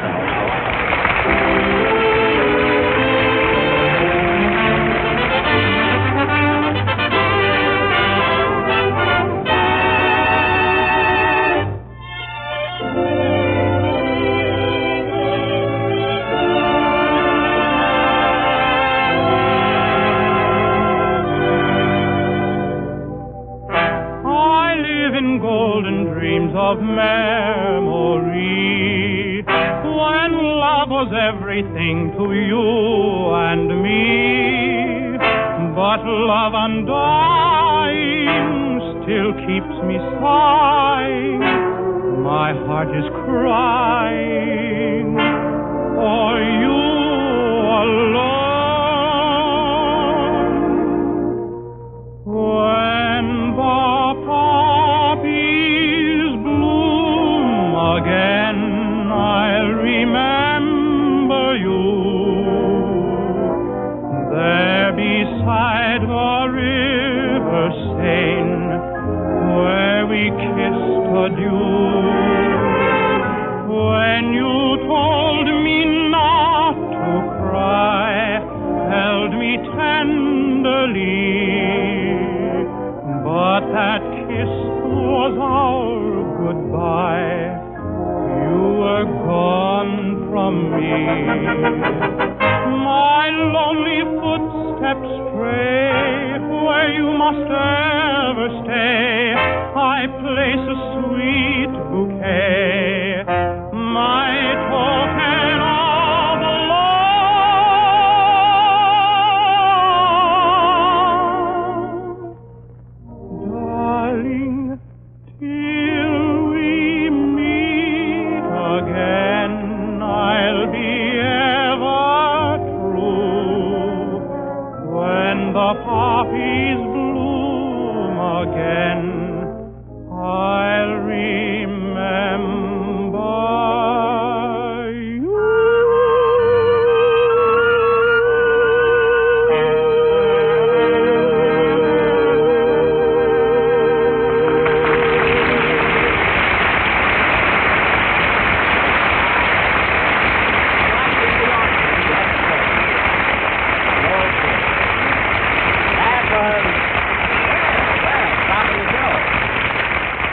I call stopping the show. I may not stop it myself, Kenny, but I'll slow it up a whole lot. That was Kenny Baker singing When the Poppies Bloom Again, accompanied by the Gas House Gang. That was beautiful, Kenny. You were so at ease. Sure, I'm not afraid of Lyman. Well, I'm not either, but I don't want any roughhouse at the Waldorf. With you on the bottom. Now, listen.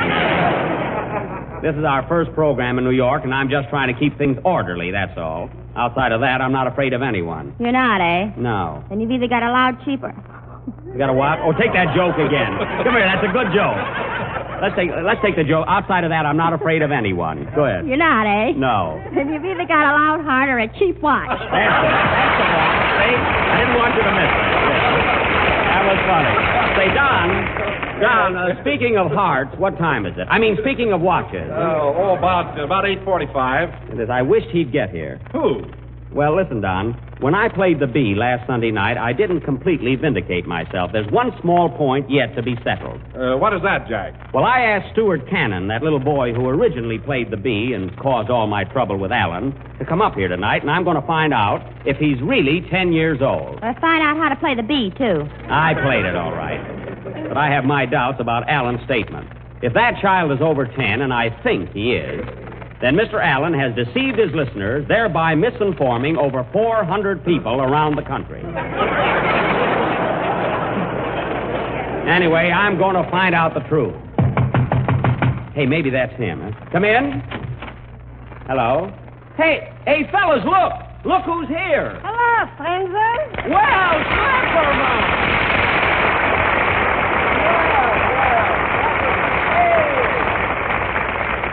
Slapperman, I'm sure glad to see you. Well, the feeling is neutral. Thank you. Jack, so soon when I found out you was in New York, I rushed right down from Boston to see you. From Boston, eh? Well, that was nice of you, Slap. I am my out of breath. I should have taken the train. Well, I'm glad you dropped in. Oh, Slap, you remember Kenny Baker and Don Wilson, don't you? Why, certainly. Hello, Kenny boy. Hello, Slappy. Oh, how are you, Slappy? It's nice to see you. Well, Donny boy, are you still making with the Jello? Oh, sure. And Slap. Slap, here's Mary. My goodness, Mary, you're a sight for chopped ice. You know, I'd asked you for a little kiss, but my wife is listening in. Come on, maybe it'll sound like that. Hey, Slap. Leave me alone. I'm delirious. How was it, Mary? I don't know. It was standing on my feet. Oh. Slap, tell me something about yourself. What are you doing these days? Well, Jack, I'm in the hotel business. The hotel business? Yes. I didn't know that. What's the name of your hotel? Slapperman's Little Gypsy Tea Room. And, you know, Jack, it's a special attraction. My wife tells fortunes. Oh, can she read tea leaves? Yes, if they're not in English. Well, tell me, Slap, how big a hotel have you? 25 rooms, and so clean you can eat in them. Oh, how about sleeping in them? That I wouldn't recommend. 25 rooms, eh? Have you got an elevator? I had one, but it got stuck, so I made another room out of it. Well, that was clever, really. Say, Jack, why don't you and Mary come over tonight? We got dancing and music. Oh, an orchestra, too, eh? Who's playing there? Fred Herring and his Oriental Canadians. My, what musicians. Strictly swing time, boys. Say, that reminds me, Slap, do you know Abe Lyman? Do I know Abe Lyman? Hello, Abe, boy. Hello, Slap. Is my suit ready? Please, quiet. You'll have it tomorrow, positive. Oh, a tailor, too, huh? Say, Slap, you certainly branched out since I last saw you. Hotel, tea room, tailor. You're certainly in a lot of businesses. Hold on to your watch, Jack. You might have a pawn shop. A pawn shop, huh? What do you think hangs from my sign? 3 oranges? Well, you certainly don't believe in putting all your eggs in one business, do you? Well, Jack, it certainly was a pleasure to see you. Thanks, Slap. Come up and see us again, won't you? Why, certainly. Well, goodbye, everybody. I got work to do around here. Work to do? You mean you work here at the Waldorf Astoria, too? Sure, I'm the house detective, so take it easy. Goodbye.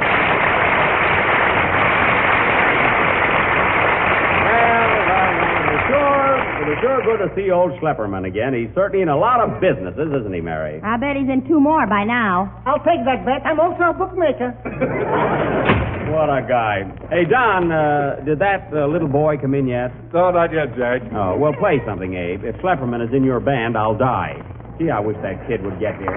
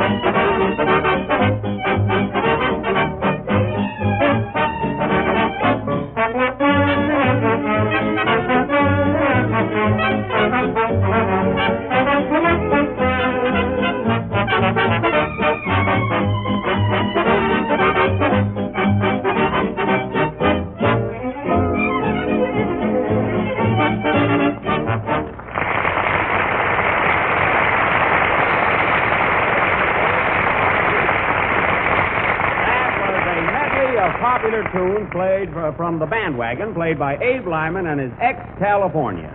And now, ladies and gentlemen, Don, did that little boy get here yet? Well, not yet, but, Jack, did you hear that 5-year-old girl play the bee on the piano last Wednesday night? You mean on Alan's program? Yes. Well, let me tell you something, Don. The way Alan has been dragging those kids up to his program is disgraceful. I think. First, a 10-year-old boy plays the bee on a violin, then a 5-year-old girl plays it on a piano. I suppose next week we'll hear it played on a rattle. But, Jack, I thought it was funny when Alan said you were so out of wind you couldn't even blow out a match. Well, he has me there. I'll admit that I don't compare with Mr. Allen when it comes to blowing. Wow! Yes, sir, I stayed away all night thinking of that gag. You could have gone to sleep and snored a better one. Yeah? Well, anyway, tonight I'll find out the correct age of that alleged 10-year-old boy. Say, I hope that's him now. Come in. Is Mr. Benny here? Yes, come in. Are you Stuart Cannon, the little boy that played the bee? Yes, sir.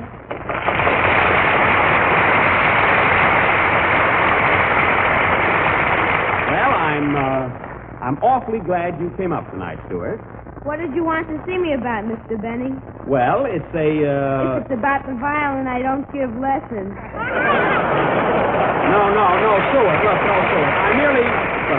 I merely sent for you to ask a few questions. Now, there's nothing to be afraid of. Just answer correctly and regard me as your friend. I'm scared. Scared, Stuart? Why?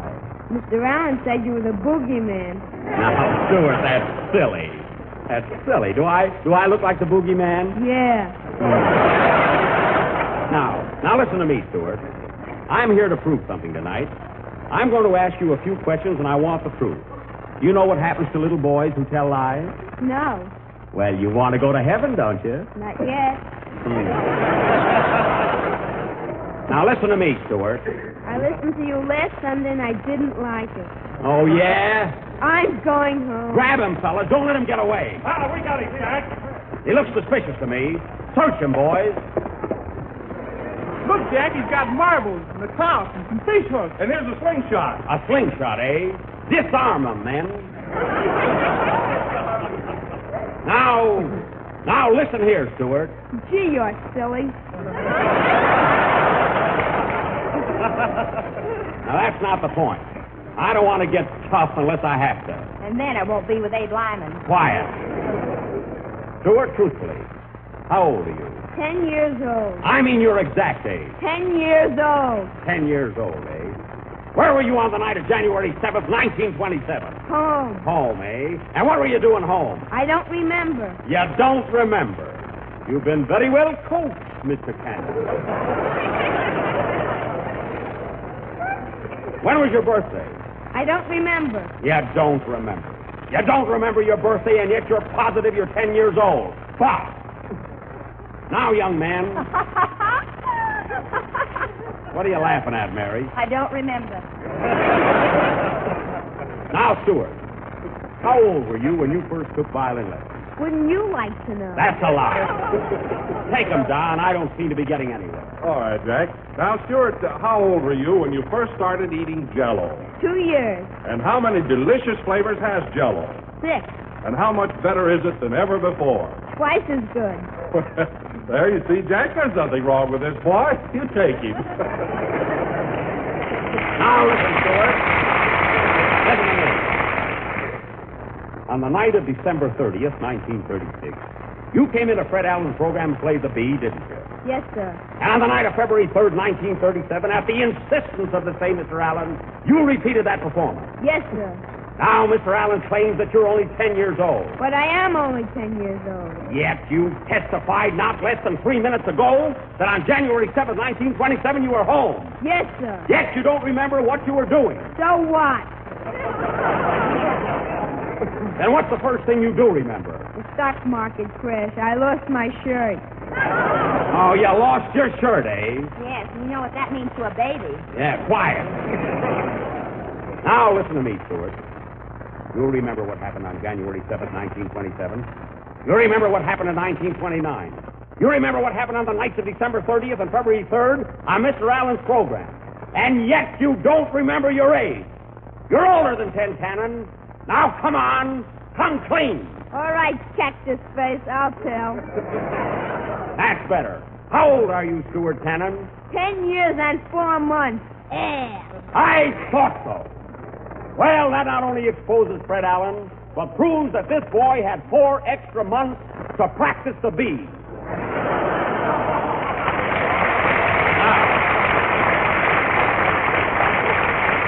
You're excused, Mr. Cannon.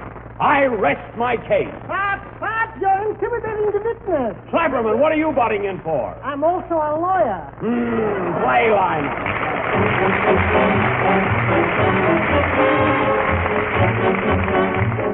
Spring can't be very far off now, but whether the winds of March blow hot or cold, here's a way to add a bright springtime touch to your menus. Serve this new Jell-O dessert soon. It's called Prune Perfection, and it's delicious to taste, lovely to look at, and mighty easy to make. Just dissolve 1 package of strawberry Jell-O in 1 pint of hot water. Chill until slightly thickened, then fold in 1 cup of finely cut up cooked prunes. Mold and serve plain or with whipped cream.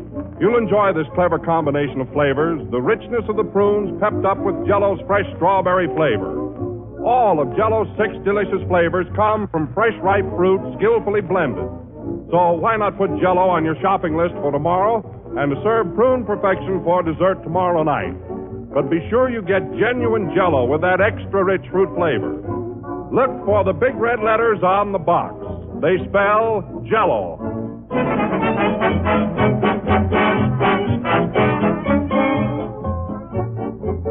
The last number of the 23rd program in the new Jell-O series, and we'll be with you again next Sunday at the same time. I want to tell you how glad I was to see Schlepperman again, and I'd like you to meet him in person, Mr. Sam Hearn.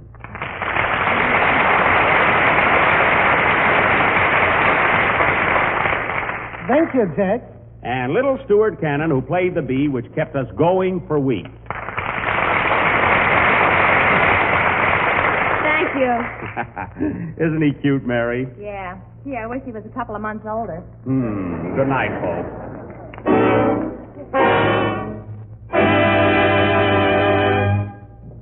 J-E-L-L-O.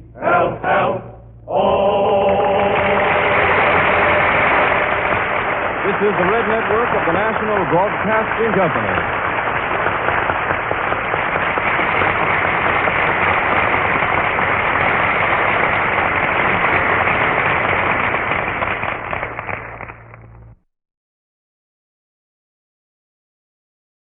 Well, hello again, podcast listeners.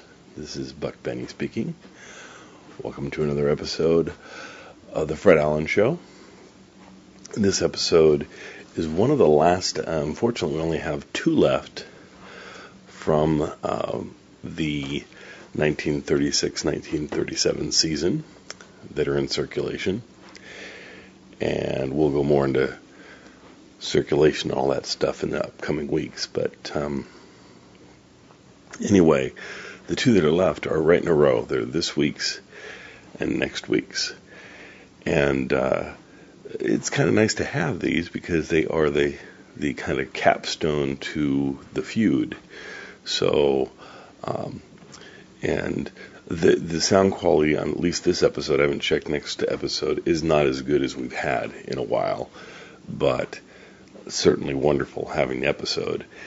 And as the feud goes on, this episode has the feud like mixed throughout it. There's one section that really strongly features the feud, and that section I'll be cutting out and bringing to you again tomorrow as part of the Jack Benny presentation of kind of the culmination of the feud. That'll happen tomorrow, which is wonderful.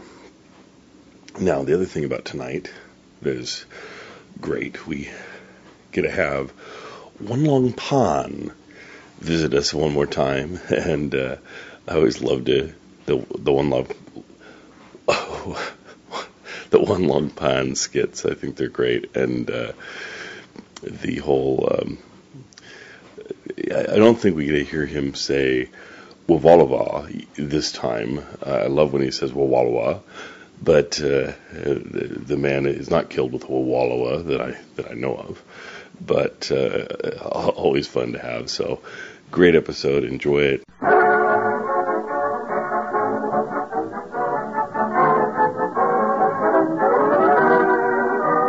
An hour of smiles in Town Hall tonight, folks. 60 minutes of fun and music brought to you by Ipana Toothpaste and Salapatica. Ipana for the smile of beauty. Salapatica for the smile of health. Fun with our star comedian Fred Allen. Music by Peter Van Steeden. And our special added attraction, the Town Hall Variety. New music, new voices, new laughs. It's Town Hall tonight.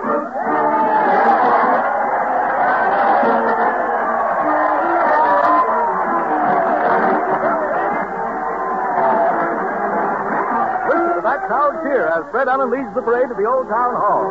Fred's conducting the band with a big sword, followed by those dull blades of the boards, the mighty Allen art players. Let's join the shouting song. Everybody's going. Everybody's going. Here they come, elopers. Hurry up, darling. You haven't even packed your things. All I'm taking is you and my radio, sweetheart. It's Town Hall tonight. Detective. Yes, officer. The thieves took $15,000 and my jewelry. It could be worse, lady. Suppose they took your radio. It's Town Hall tonight. Fortune teller. Tell me the truth, Swami. Is my husband out with another woman? Do not worry. Swami's crystals show husband home by radio, madam. It's Town Hall tonight.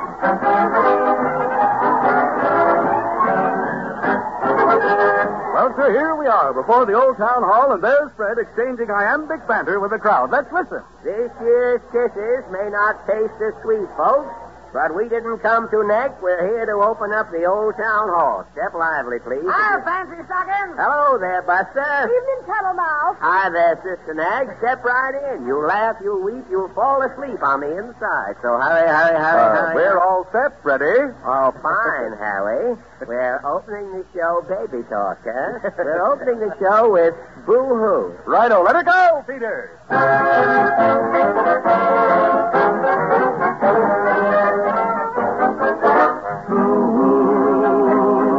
You've got me crying for you. And as I sit here and sigh, as I can't believe it's true. I'll tell my mama on you. The little game that you play has made her baby oh so blue. You left me in the lurch. You left me waiting at the church. That's why I'm crying for you. Someday you'll feel like I do, and you'll be boo and blue.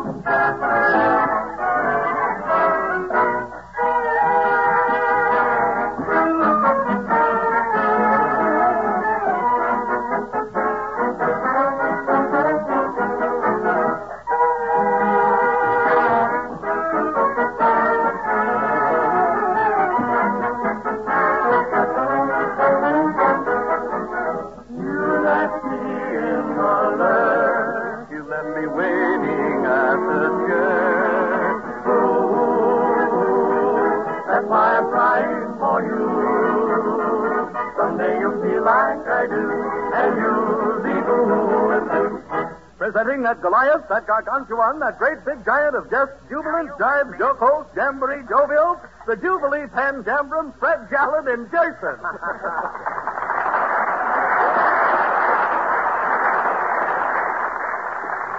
Thank you. That was quite a Norwegian introduction, Harry. I drove down in my Fjord and arrived at the studio here. Good evening, ladies. Good evening, ladies and gentlemen. Now, before the man from the Social Security office gets here to see about enrolling the jokes, I'll read you the town hall bulletin for tonight. Hard White, the first grocer to get into trouble with the SPCA for breaking the tusks off elephants in his animal crackers, has a special announcement. Hard says you customers have got to quit scratching matches on the cigar counter. The cigar case has just been varnished. And Hard says, men, if the seats of your pants are so thin, you're afraid a match will raise a divot, just say the word when you want to light up, and hearts will bend over and oblige. So much for friction around the county seat. And now for the town hall news. The curtain, Harry. I'll root down, Fred. The lights go out, and we bring you the latest news of the week. The town hall news sees nothing, shows all. Hollywood, California. The Academy of Motion Picture Arts and Sciences makes its annual awards for best performances of the year. Town Hall News, following in Academy's footsteps, presents its annual awards to outstanding underdogs of the film industry. Tonight we pay tribute to little patrons who did big things in movie theaters during 1936. A Town Hall Award goes to Mr. Caswell Slink. Mr. Slink. Hi, public. Mr. Slink, you were the first man to refuse to go into a moving picture theater because there was a picket outside. Right. As soon as I seen that guy picketing, I screamed. Were you in sympathy with the cause? I didn't wait to read no signs, buddy. Why did you run? 2 months ago, that picket stole my wife. So? So maybe he wants to give her back. I ain't taking no chances. A Town Hall Award? Yes, sir, the pickets are out in force this evening. A Town Hall Award goes to Mrs. Daphne Squat, champion seat saver in movie theaters for 1936. Mrs. Squat. Yes, I saved 269 seats for Friends last year. You have some sort of a system for seat saving, Mrs. Squat? Oh, yes. As soon as I see an empty seat, I light a candle and put it underneath. Mm-hmm. If anybody sits down, they see the seats warm. When they look around, I say, the party's coming right back. What do you do if somebody sits down next to you and refuses to get up? I just lean over and say, I hope you won't mind my double pneumonia. A Town Hall Award goes to Strong Arm Murphy, the first man to break one of those little bombs in a movie theater and have nothing happen. Strong Arm Murphy. No cracks, folks. You broke a bomb in one theater, Strong Arm? Yeah, I trun it in the aisles and mashed it into the carpet. Wasn't there any odor? It was brutal. And nothing happened in the theater? No, the audience thought it was a picture.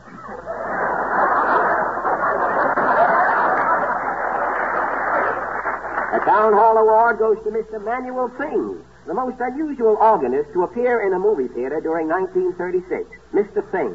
Thank you, my friend. Why are you the most unusual organist for 1936, Mr. Singh? I played the organ all year with my feet. How come? Well, in all movie theaters, the organ comes up on a hydraulic platform. They put on the brakes, and the organ stops. I see. Then the organist comes up on a hydraulic stool. He's supposed to stop even with the organ. Why couldn't you play with your hands? All year, the stool is stopping 4 feet higher than the organ, so what can I do? I play with my toes. A Town Hall Award goes to Mrs. Hilda Wonk, the luckiest woman moviegoer for 1936. Mrs. Wonk. Oh, I'm lucky, all right, folks. How lucky are you, Mrs. Wonk? Well, I left my gum under my seat one week and came back the next week. And the gum was still there? You said a mouthful, mister. A Town Hall Award goes to Mr. Dabney Bleak. Mr. Bleak. Just a minute, Mr. Bleak. You are the loudest singer in the movie theater audiences. Well, I ain't here to brag, bud. Now, what is the loudest you have ever sung, Mr. Bleak? Well, last week at the Paramount, they let down the song sheet. The song was Moonlight and Roses. Well, sir, 4,000 people started singing the lead. I give them 4 bars head start, and then I started my baritone. How did you come out, Mr. Bleak? On 43rd Street.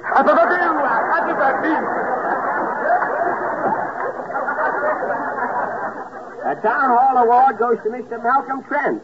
Mr. Trent. I can take it, brother. You made the outstanding remark in a movie theater for 1936. Yeah, it was bingo night. The guy on the stage was calling out the numbers, and finally a lady shouted, bingo. And that is when you made your outstanding remark. Right. I said, oh, heck. What did the rest of the audience say? Oh! Thank you, Mr. Trent. Hollywood, California. As March 15th approaches, movie stars prepare to pay income taxes on fabulous salaries. Town Hall News presents candid camera shot of a well-known film star filling out forms. Garçon. Yes, madame? Bring me a double porterhouse steak smothered in lamb chops, plenty of mashed potatoes, and some custard pie. Is Madame celebrating? It's getting near March 15th, Garçon. I gotta fill out the form. Winter, Wisconsin. Arvid Twist, 20-year-old farm youth, eats 36 flapjacks in 61 minutes to win National Flapjack Eating Championship. Town Hall News interviews new flapjack champion to get message for youth of America. Mr. Twist. Hello, folks. Well, Mr. Twist, how does it feel to be the flapjack champion of America? Well, I'm too full for words. You can take that 2 ways. Fine. Are you satisfied with your record? Oh, shucks. I could have beat it. What happened? Some smart aleck put glue in the maple syrup, and my tongue stuck to my upper plate. Did you have any bad effects after eating 36 flapjacks? Well, no. I just kept turning over all night in my sleep. New York City, New York. Madison Square Garden is jammed to the rafters. The 62nd International Six-Day Bicycle Race comes to a close. Winners this year are popular Belgian riders Jean Ertz and Omer de Breiker. Town Hall News brings you the sensational finish of this classic event. The winner of the 6-day race crosses the line.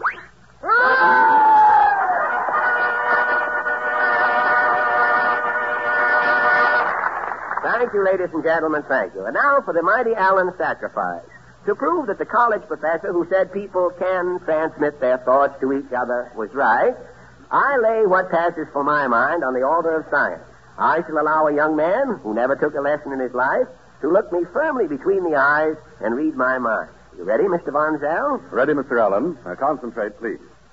Let me see. It always takes a moment or two to clear away the dead timber. Oh, yes, now I have it. You were thinking that if you had next week's show written, you could skip away for the weekend and relax. By Dad, Von Zell, it's uncanny. I did have that truant thought. Your skill savors of decremency. Oh, it was nothing, Fred. You could do it yourself. Well, not with everybody, Harry, but I think I could tell you what you're thinking about. All right, try it and see. Oh, I know you, Harry. You're thinking about a red and yellow striped tube. Ipana toothpaste is on your mind, isn't it? Right, Fred. And Ipana is on the mind of everyone who believes that a good toothpaste, like a good dentist, is never a luxury.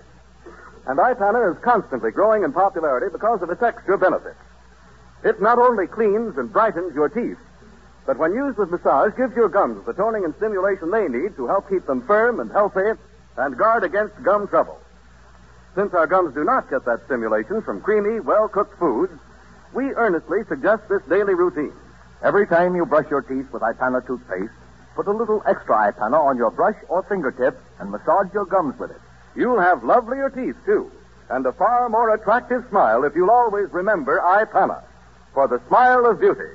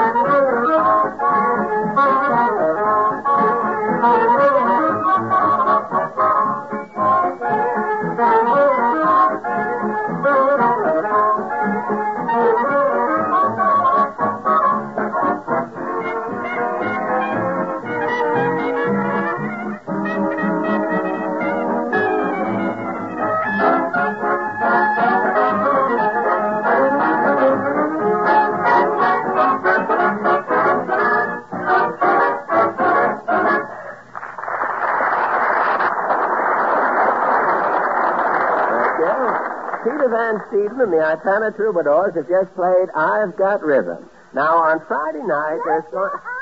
Oh, God.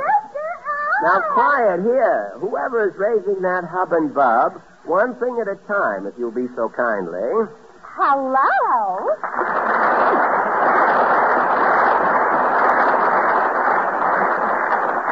Well, sir, they laughed when I started to stand up in the nightclub. I didn't know I was under a table. If it isn't Portland. Yes, Papa sent me out to mail a letter to the patent office. What's the trouble? The patent expire in Papa's patent leather shoes? No, Papa's got a new invention. It's a lump of sugar that floats. Oh, I heard about that. It's for people who can't remember whether they put sugar in their coffee or not. He lumps Bob up and reminds her. Yes, and Papa's got another invention. It's a rubber coat collar for blue serge suit. What is that? A blue serge suit with a rubber collar? Well, if dander falls on your coat collar, it bounces right back up in your hair. Papa's full of ideas, among other things, all right, isn't he? Yes, he invented oversized false teeth for the man who has no sense for humor. I get it. If the teeth are too big, the man can't close his mouth. Yes, that's the idea. He looks as though he's laughing at everything. Has anyone tried out the teeth? I'll say, Papa made a set for himself and they got him into trouble. How? He was laughing when he paid his income tax, so they rushed him away for observation. Well, that's nice. Now, as soon as they get you, you can hold a family reunion. Oh, you'll find out. I will, Mr. Spade. Don't bring those Mr. teeth. Spade. Coming, Kiddo. Come and go, sir. Louis, please. The senior member of the firm is always picking points. So who am I, a silent partner? Silence, sister. Silence. Lucky I was born 2 years sooner. At least for 2 years I could say something. Say something. Yeah. Now, What do wait you a mean? minute, wait a minute. If you don't take this portable argument off the premises, gentlemen, I'm apt to break your legs to match your English. So hit me already, I'll sue. And the case will be handled by Lombard Fink, freelance attorney, who I happen to be. Look, I sir. Before I'm getting hit, he's taking the case already. If you'll just wait a minute, fellas. Yes, if you guys will keep quiet for just 2 seconds, you can hear each other fall. Oh, you think my partner is frightened? Go on, Louis, hit him. Hit me?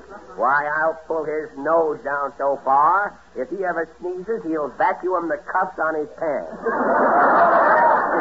Go on, hit me. I'll dare you to hit me. Look, a timid boy. So you give him a smash, Louis. He'll hit back, then we'll sue. So who's retaining you already? Look, his own brother. He wouldn't give a case. Daniel Webster, I should be, maybe, huh? Anybody else but you should be. If the law business is bad, why don't you sue each other, Mr. Singh? Yes, sue, bums. Bums, he said. You know who you're calling bums, buddy? No, who are you? Tell him, Louis. Are your hands clean, buddy? Of course my hands are clean. Okay, here's our card. You are reading it from right to left. Fink, O'Reilly, and Fink, attorneys at law. Take back the card, Louis. Get it, Gomez. Is that the name of your firm? Fink, O'Reilly, and Fink? Limited. Trivial cases of specialty. Office hours at your convenience. What is O'Reilly doing in between you two Finks? Confidentially, O'Reilly, we are using strictly for bait.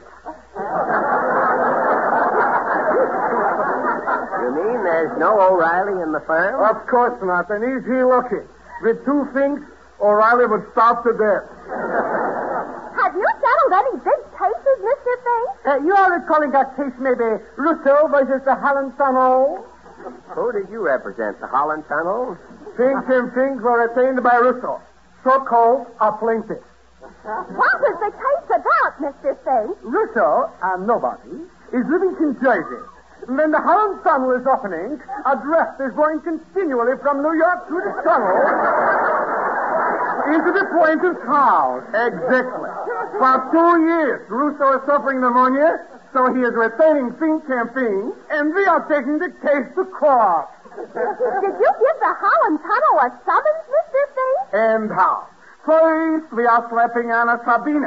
Then we are slapping on a Mendemes. And at this point, I am requesting a habeas corpus, and the case is going to a higher court.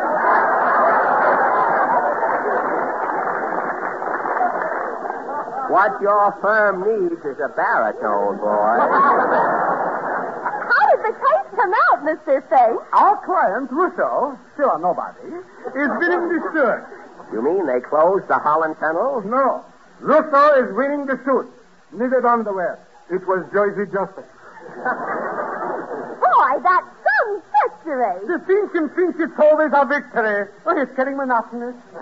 Don't tell me you Blackstone buzzards win every case. You are hearing in legal circles regarding Peabody versus Bulwark? No, and I'm not interested. Irregardless. I am opening this case by sneezing. While the judge is saying Gesundheit, I am appealing. What did your client say? A lucky break. The judge was cross-eyed. The foreman of the jury got 10 years. Another victory.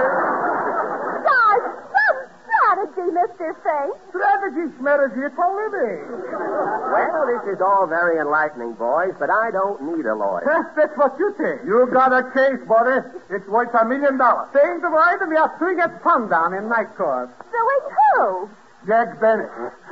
Jack Benny, wait a minute. Now, why should I sue Jack Benny? For libel, slander, defamation of character. Forgery, usury, injury, and lethargy. Have you been listening to the radio, Mr. Fink? Yeah, that may be. The complaint is made out already. Listen, on January 3rd, he is calling you a lowbrow. January 10th, he is calling you a highbrow. January 17th, he is saying you're a mini. And without a letter, he is insisting you can't play the flea. If we are taking the case, then he will positively settle out of court, and not for chicken food. Boy, have you got a case?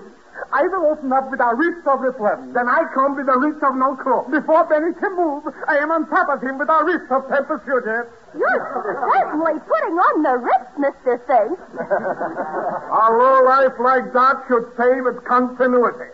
You couldn't lose, brother. Now, the only thing is, you boys are a little mixed up there with the evidence. Those are the things I call Jack Benny. Did you hear that one, Bob? I heard. You've made a mistake, Mr. Fink. It could happen to a dog. It has. You mean that you are calling this to Jack Benny? Yes, so what? So what is it? Has Benny got a case? This will cost you plenty, Chisler. What are we waiting for, Lombard? Let's go. Okay, Benny is stopping on the power. It's this way. I'll sue you later, Portland. Sally, ho!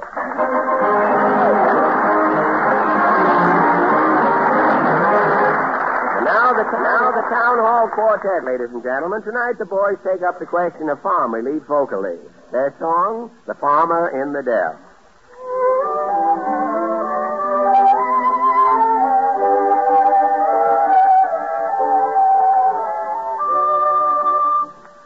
The farmer in the dell, the farmer in the dell, hi-ho the dairy-o, the farmer in the dell, the farmer in the dell, the farmer in the dell, hi-ho the dairy-o, the farmer in the dell, in the dell.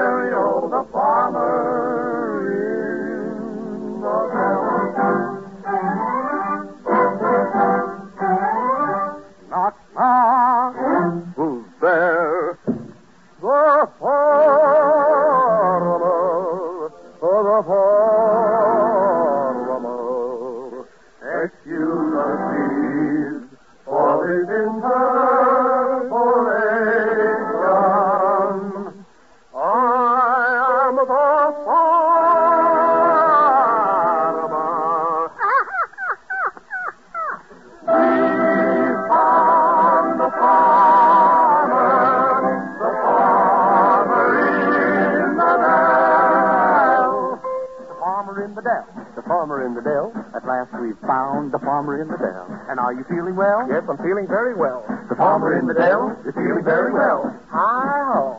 Hi-ho. Hi-ho. Hi-ho. The farmer in the dell. The farmer in the dell. The farmer in the dell.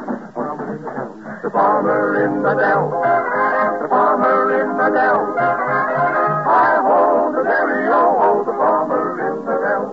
Oh, the farmer in the dell. Hi-ho. The farmer in the dell. Hi-ho. You probably know by now that the name of this song is The Farmer in the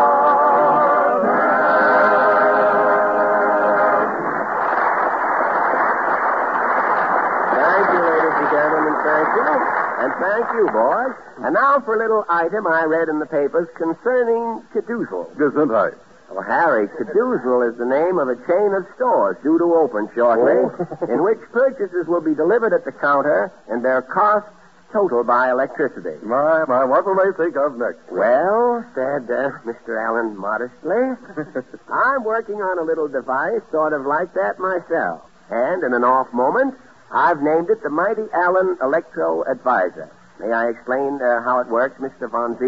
Well, why not, Mr. A? Well, it's a complicated contraption that gives advice on love, marriage, divorce, and also on more practical questions. Now, suppose a person is catching a cold. They just press the button marked, What to Do for a Cold, and this is what they hear. You know from experience that the time to start fighting a cold is at its very beginning. And modern physicians say that you can often throw off a cold more quickly if at its very start you do two fundamental things. Remove waste through laxation and combat the acidity that frequently accompanies a cold. And you can do both of those things at once by taking Sal Hepatica. So at the very first sign of your cold, do this. Make up your mind to get plenty of rest, to drink plenty of liquid, and to eat sensibly. But first, above all else, put 2 teaspoonfuls of Sal Hepatica in a glass of water and drink it. Don't take chances with a cold, ladies and gentlemen. Take Sal Hepatica for the smile of health.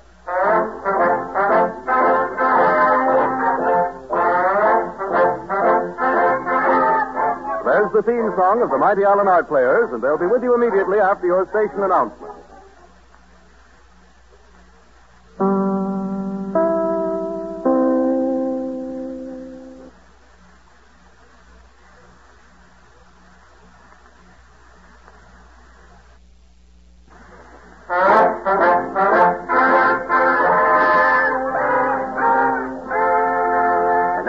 Gentlemen, the Mighty Allen Art Players bring you the answer to the theater's eternal question. Which came first, the egg or the actor? Tonight they present a nautical mystery called Murder on the High Seas, or One Long Pan Helps Boy Meet Gull. Overture, Peter.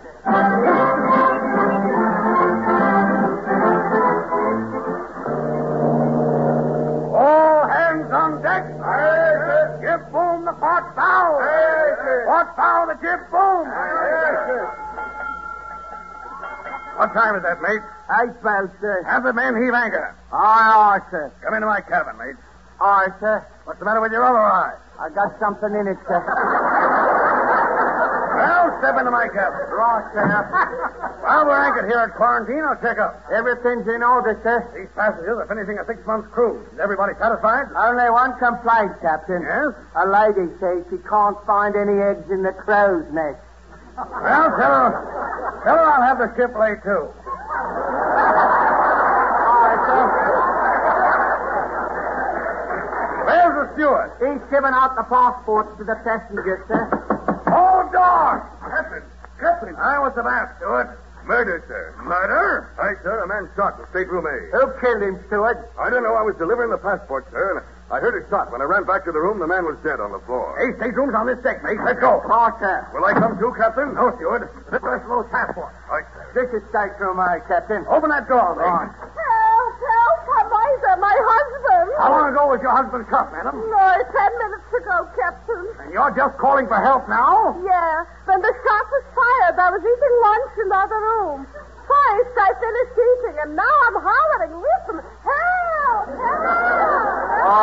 Quiet, please. Who shot your husband? That's a time to ask riddles. Get a copper. What are you going to do, Captain? There's only one man can solve this mystery, mate. J. Edgar Hoover, sir? No, One Long Pan. Send the wire. Aye, sir. All police boats stand by.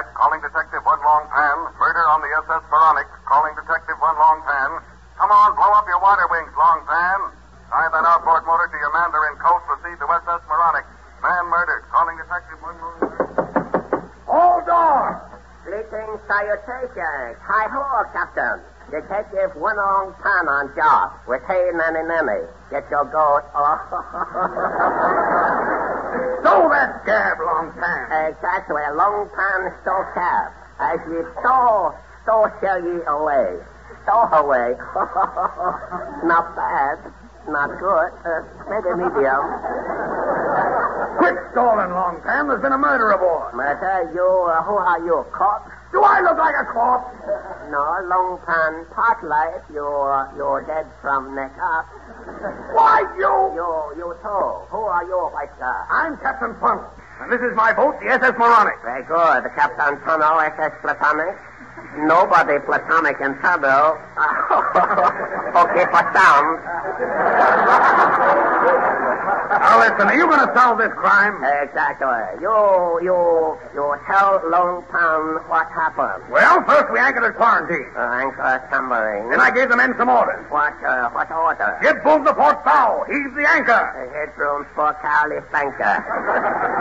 And then 8 bells rang. 8 bells, very bad. Aesop say, man finds self behind 8 bells, maybe end up corner pocket. Longpan, silly Billy, much hold in. Oh, well, it's no use trying to explain anything to you. Come on, I'll show you the body. Happy suggestion. Stateroom A is right along this deck. Very good. Maybe stop Stateroom B, take punch Jackie Penny. Well, it's right in here. Oh, it's coming in, Captain. This is One Longpan, lady. I'm asking you to get a copper, so you're bringing a laundryman. Longpan, not laundryman, lady. Longpan, Chinese G-man. G, as in jello. Toto, again the jumping.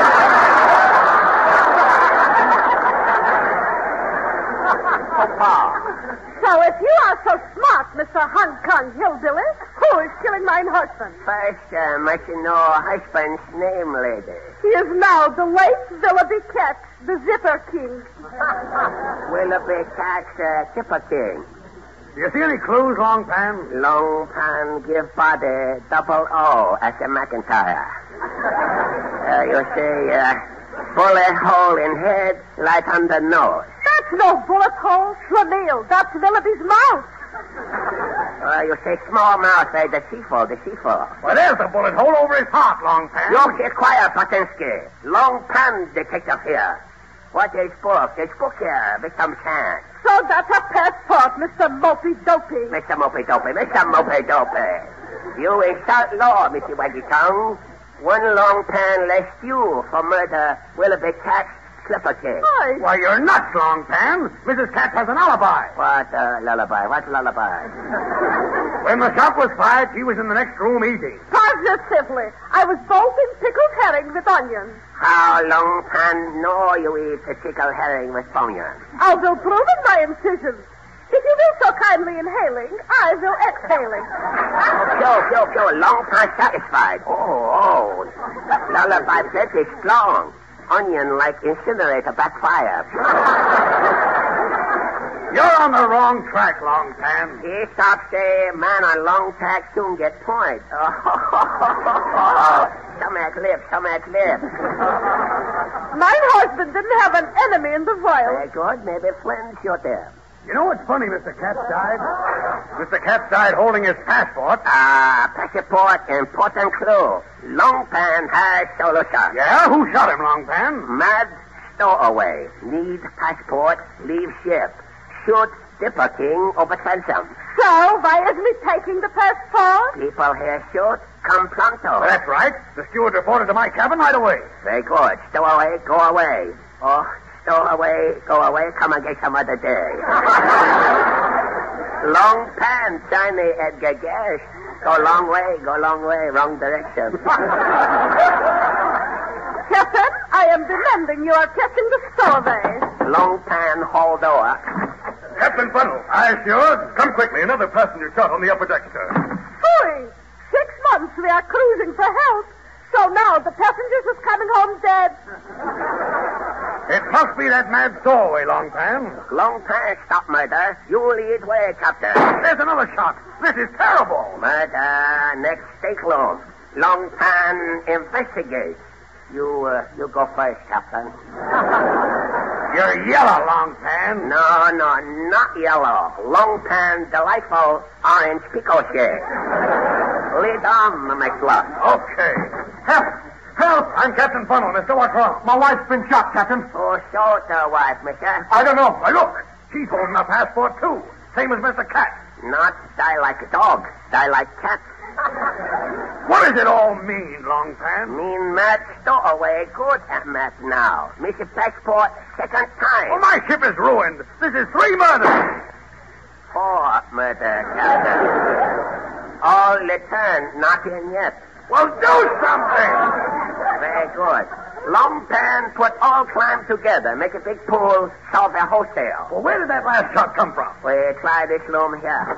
Was that shot in here, lady? Yes, this is awful, Captain. Your husband? Yes. Husband, short, slow, handsome, lady? No, sir, his head's too young. Too young, you too, lady. Longpan asked several questions. Well, look, Longpan, in his hand. Passport.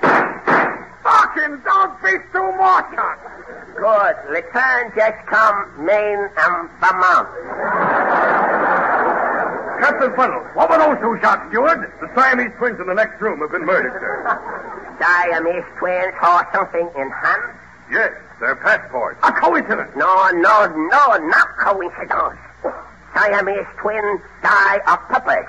Mystery solved. Well, the mystery solved, you dope. Where's the killer? Open mouth, shut eye, long tongue, give you a big surprise. No killer. What? You mean my husband here committed suicide? Exactly. Everybody kills self. Community suicide. Well, what caused it, Longpan? Very simple. Kitty play. Captain Funnel here will demonstrate. What are you going to do, Captain? Don't ask me, lady. Ask Longpan. Steward, you have Captain passport? Yes, sir. It's right here. What's the Oriental idea? Quiet, Barnacle William, quiet. You look at your passport. Okay. You look at the picture. Whale and catfish. Where's my gun? Don't shoot yourself, Captain. Oh, he's dead. Precisely. Experiment, great success. Captain joined great majority. You mean they all killed themselves because... Indubitably. Any man prefer death to look like passport picture. What's the moral, Longpan? Aesop say passport photo is only X-ray picture with skin on. Some snappy dog, Longpan likes cracker, or you kid.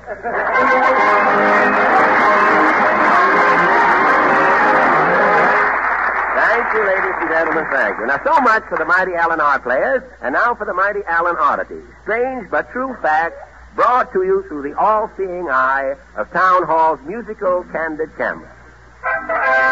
Franconia. In Franconia, men and women believe you should eat bread that's been carried over the roots of a tree if you want good teeth. But don't eat it during a thunderstorm or a funeral, or your teeth will never be firm and white. Ukrainia. The man or woman who is first to see the new moon will have a set of healthy teeth. And in order to make doubly sure, they look straight at the moon, take some earth from underneath their right heel, and rub their teeth and gums with it as a sort of magic dentifrice. The United States. Americans have no place for superstition in the care of teeth and gums. We place our faith in a good dentist and a good toothpaste. And while there's no magic in Ipana toothpaste, there is something almost magic in the way it helps our teeth and gums. For Ipana was made to help benefit both. Besides cleaning and polishing teeth to a brilliant, sparkling luster, Ipana, when used with massage, does this. It helps give our gums the toning and stimulation they need and fail to get from the soft, creamy, well-cooked foods we eat. And that stimulation helps guard against gum trouble. So every time you brush your teeth with Ipana, ladies and gentlemen, massage your gums with a little extra Ipana. This easy, common-sense daily routine goes a mighty long way toward helping you to firmer, healthier gums, whiter, brighter teeth, and a far more attractive smile. So always remember Ipana for the smile of beauty.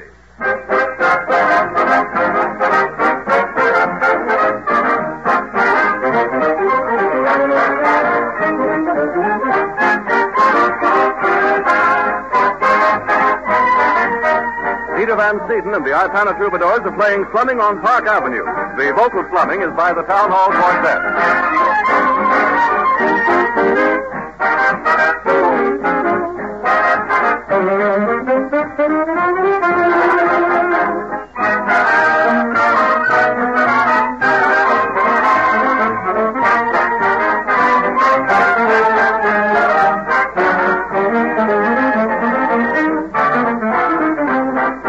Let's go slumming, take me slumming. Let's go slumming on Park Avenue. Let us hide behind a pair of fancy glasses and make faces when a member of the classes passes. Let's go smelling where they're dwelling, sniffing everything the way they do. Let us go to it, stay to it, why can't we do it too? Let's go slumming, no slumming at Park Avenue.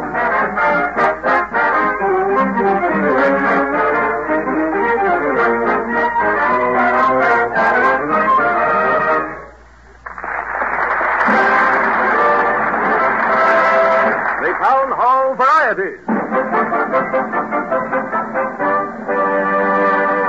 Yes, ladies and gentlemen, the stage is being cleared for the next event at the Town Hall. The Mighty Allen Art players are being put back into their bottles, and Fred is giving the guest stars a last-minute pep talk. I guess everything's ready. How about it, Fred? Everything's fine, Harry. Tonight, I think we'll reach a new high. I wouldn't be surprised if we get the show off the ground tonight. It sounds swell, Fred. Who we got with us tonight? Well, some mighty fine acts, Harry. I have a virtuoso on the musical grasses, then a gentleman, Professor Quigley, a wonder worker, and, not wishing to interrupt myself, but while I think of it, did you hear Mr. B last Sunday? Oh, yes. Yes, Jack had a pretty good program, didn't he, Fred? You don't think it sounded any better just because it was coming out of the Waldorf Astoria, do you? I'll bet he won't get his program in there again next Sunday without baggage. Why? What do you mean, Fred? Jack didn't pull any faux pas at the Waldorf, did he? Why, that oak day. You know, coming out, walking down one of the long halls there, he saw a lot of empty finger bowls stacked up on a table. You mean to say Jack didn't know what they were? He never saw a finger bowl before. He said, gosh, the next war is going to be terrible. They're making trench hats for children. No kidding. Imagine that guy driving up in front of the Waldorf in a trailer. The doorman must have been plenty mortified. At the Waldorf? Yeah. The doorman at the Waldorf didn't even know what the trailer was. He thought one of the penthouses blew off the roof. Oh, say, Fred, did you hear Jack say that you misinformed your radio audience? 400 people around the country? He wouldn't know what it meant to cater to the 400. Oh, and another thing I thought was funny was when he grilled little Stuart Canaan, the boy who played Wait a minute. What was the first thing you thought was funny? Never mind another thing you thought was funny. What was... Now, let's isolate that thing that was funny. When Jack flew off the roof. Oh, well, he's had plenty of practice flying off the handle. They can't. He's been modeling at Hammaker Schlemmers, for hammers down there for a long time. He flies off the handle, and if the hammer can't do it, it's ready to sell. But you said about little Stuart Canaan, Yeah, he grilled the little fellow, you know. Oh, that little boy who played the bee. Why, that big bully picking on a little fellow like Stuart? Benny the bully, hey, Benny the bully. Fred, quiet. Benny the bully, Benny the bully. Fred. Why doesn't he pick on somebody his size? He's the kind of a guy who gives Shirley Temple a hot foot. Why, of all the cowards, the last time he got into an argument with the Dion quintuplets, he invited them outside one by one. Oh, now, Wait a minute, Fred. Jack's all right. Why, I think I'll go over and see him next Sunday. Why, Wait a minute, Fred. You're not going to break up his program, are you? I'll tell him a thing or two. No, I won't tax him mentally. I'll just tell him a thing.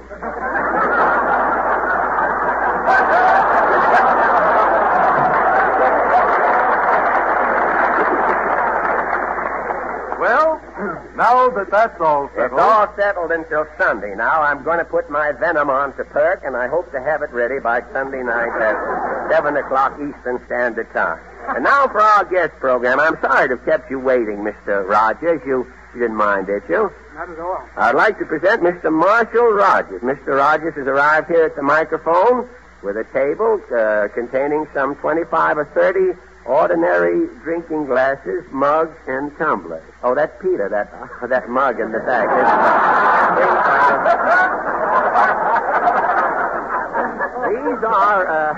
These are musical glasses, Mr. Rogers.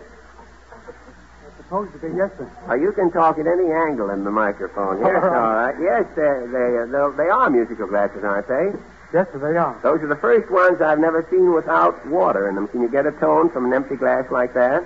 I believe I can, yes, sir. Well, how do you do that? Would you mind explaining, or is it a secret, or... Well, all I do is place my fingertips into a little tray of water. Uh-huh. Then I rub them on the rim of the glass. Oh, on the top of the glass, Yes, eh? and when I do that, it causes the glass to vibrate. When the glass vibrates, it brings out the tone, like this. That's very interesting, isn't it? How can you pick out the glasses pitched exactly right? Well, that took a struggle of 12 years. I had to find each one.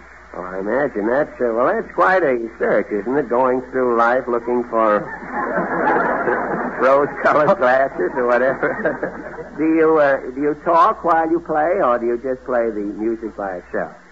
I'd rather play the music by You itself. don't talk, eh? Well, I imagine a few cracks would be disastrous in it. Did you, by any chance, hear Mr. Benny play the bee a couple of Sundays ago? Well, shall I tell you what I did or not? Well, you can say. Well, I didn't. You didn't, huh? All right, I was just going to say, as a musician, if you had heard him play, you would agree with me when I say that if he was playing the bee from the music, he needs glasses, too. I think you'll... Well, all right, Mr. Rogers. Thank you very much for your kind cooperation, and I'll just ask you what you're going to play. Well, I'll tell you the special arrangement of Some of These Days. Some of These Days, all right. It would be sort of contradictory to play Drink to Me Only with Thine Eyes with the glasses, wouldn't it? Well, all right, Some of These Days. Thank you. You're welcome.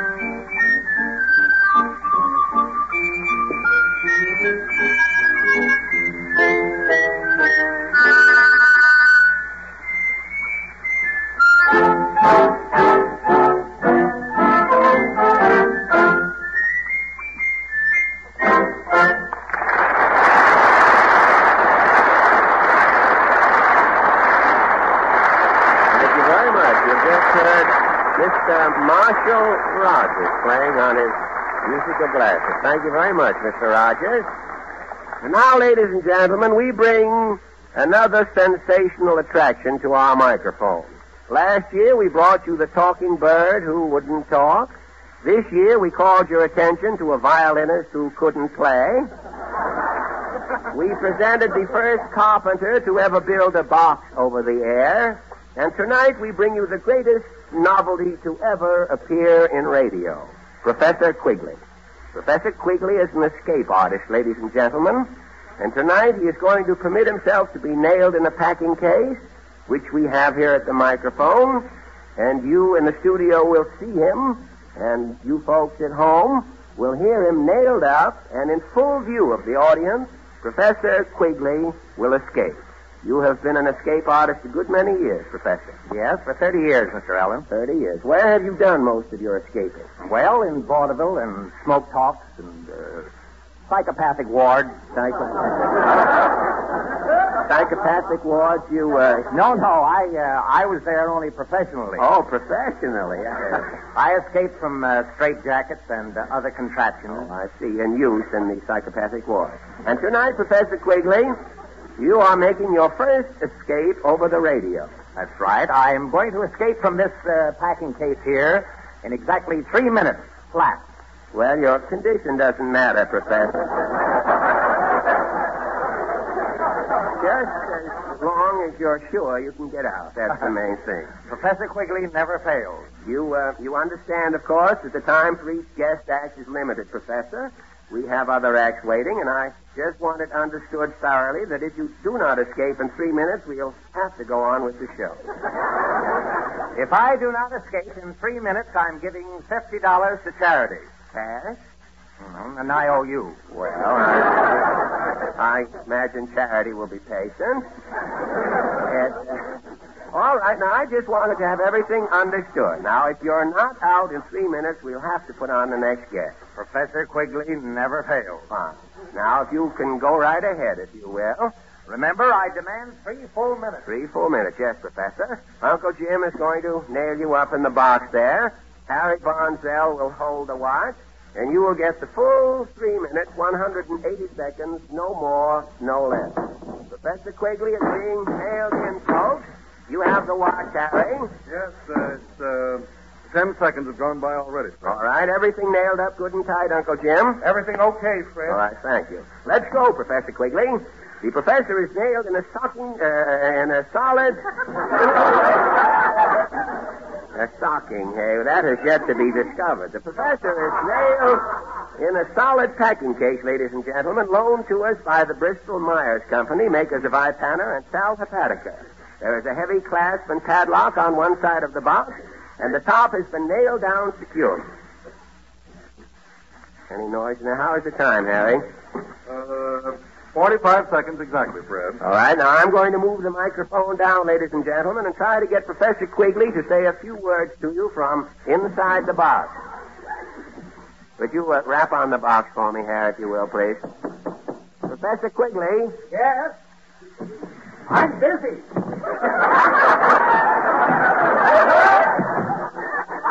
Well, I know you're busy, Professor, but will you just say a few words to the radio audience? Okay. Hello, folks. It's very dark in here. 1 minute. 1 minute, Professor. Okay. What was that, Professor? I'll be right out, Ma.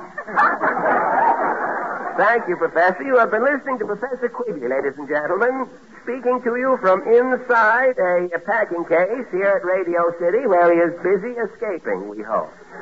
If the professor's mother is listening in, the professor says he'll be right home.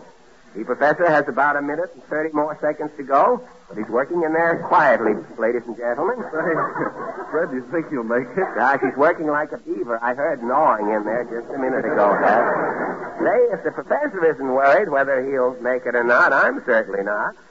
Any signs of the professor coming out on your side, Uncle Jim? No, Fred. Something flew out of a nut hole.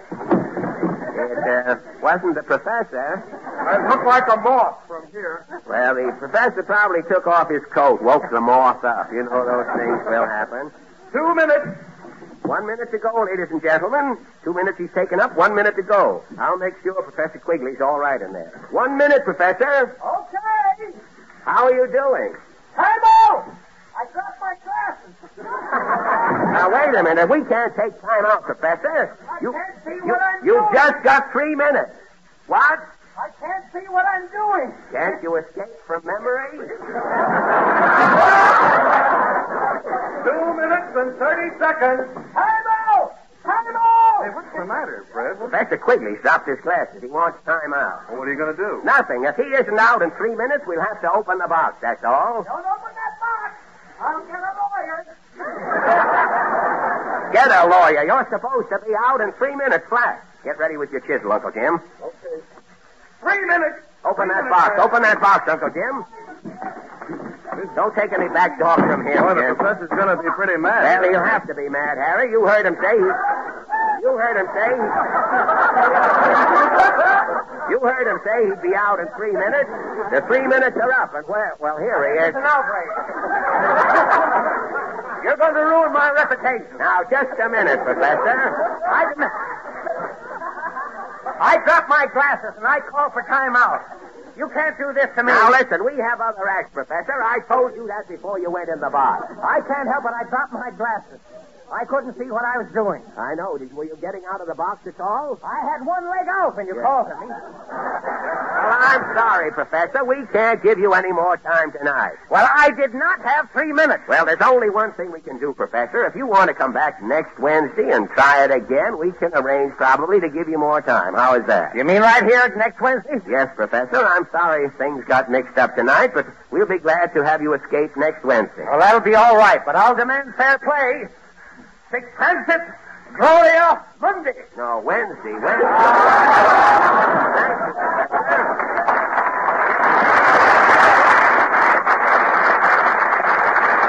Now, ladies and gentlemen, may I present the Cecil Max Mixed Choir. 14 male and female voices singing the well-known spiritual, All God's Children Got Shoes. I got you got you, all got you got you. When you get that one, what I'll do is go all got you. Everybody come by and make my head. But walk all got you. I got to roll to the roll, all got you that roll. When you get that one, what I'll do is go all got you. Everybody talk about them things while they're head. But all about them. I got a crown, you got a crown, all got you got crown. Everyone crown, I was all got them. I talk about them things while they're head. But all got them. But all got them. But all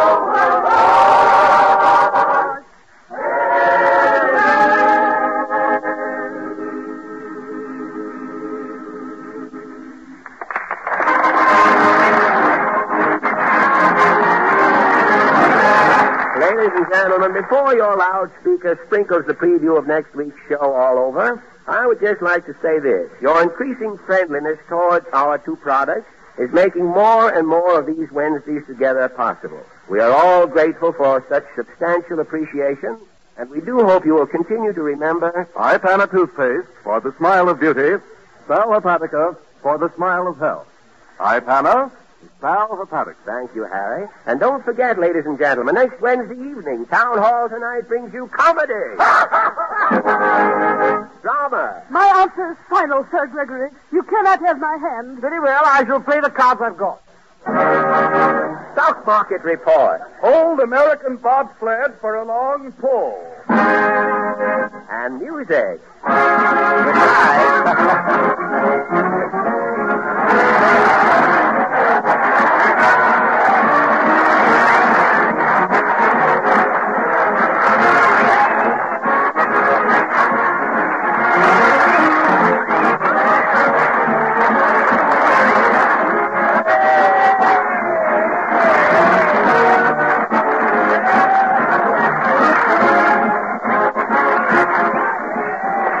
This is the Red Network of the National Broadcasting Company.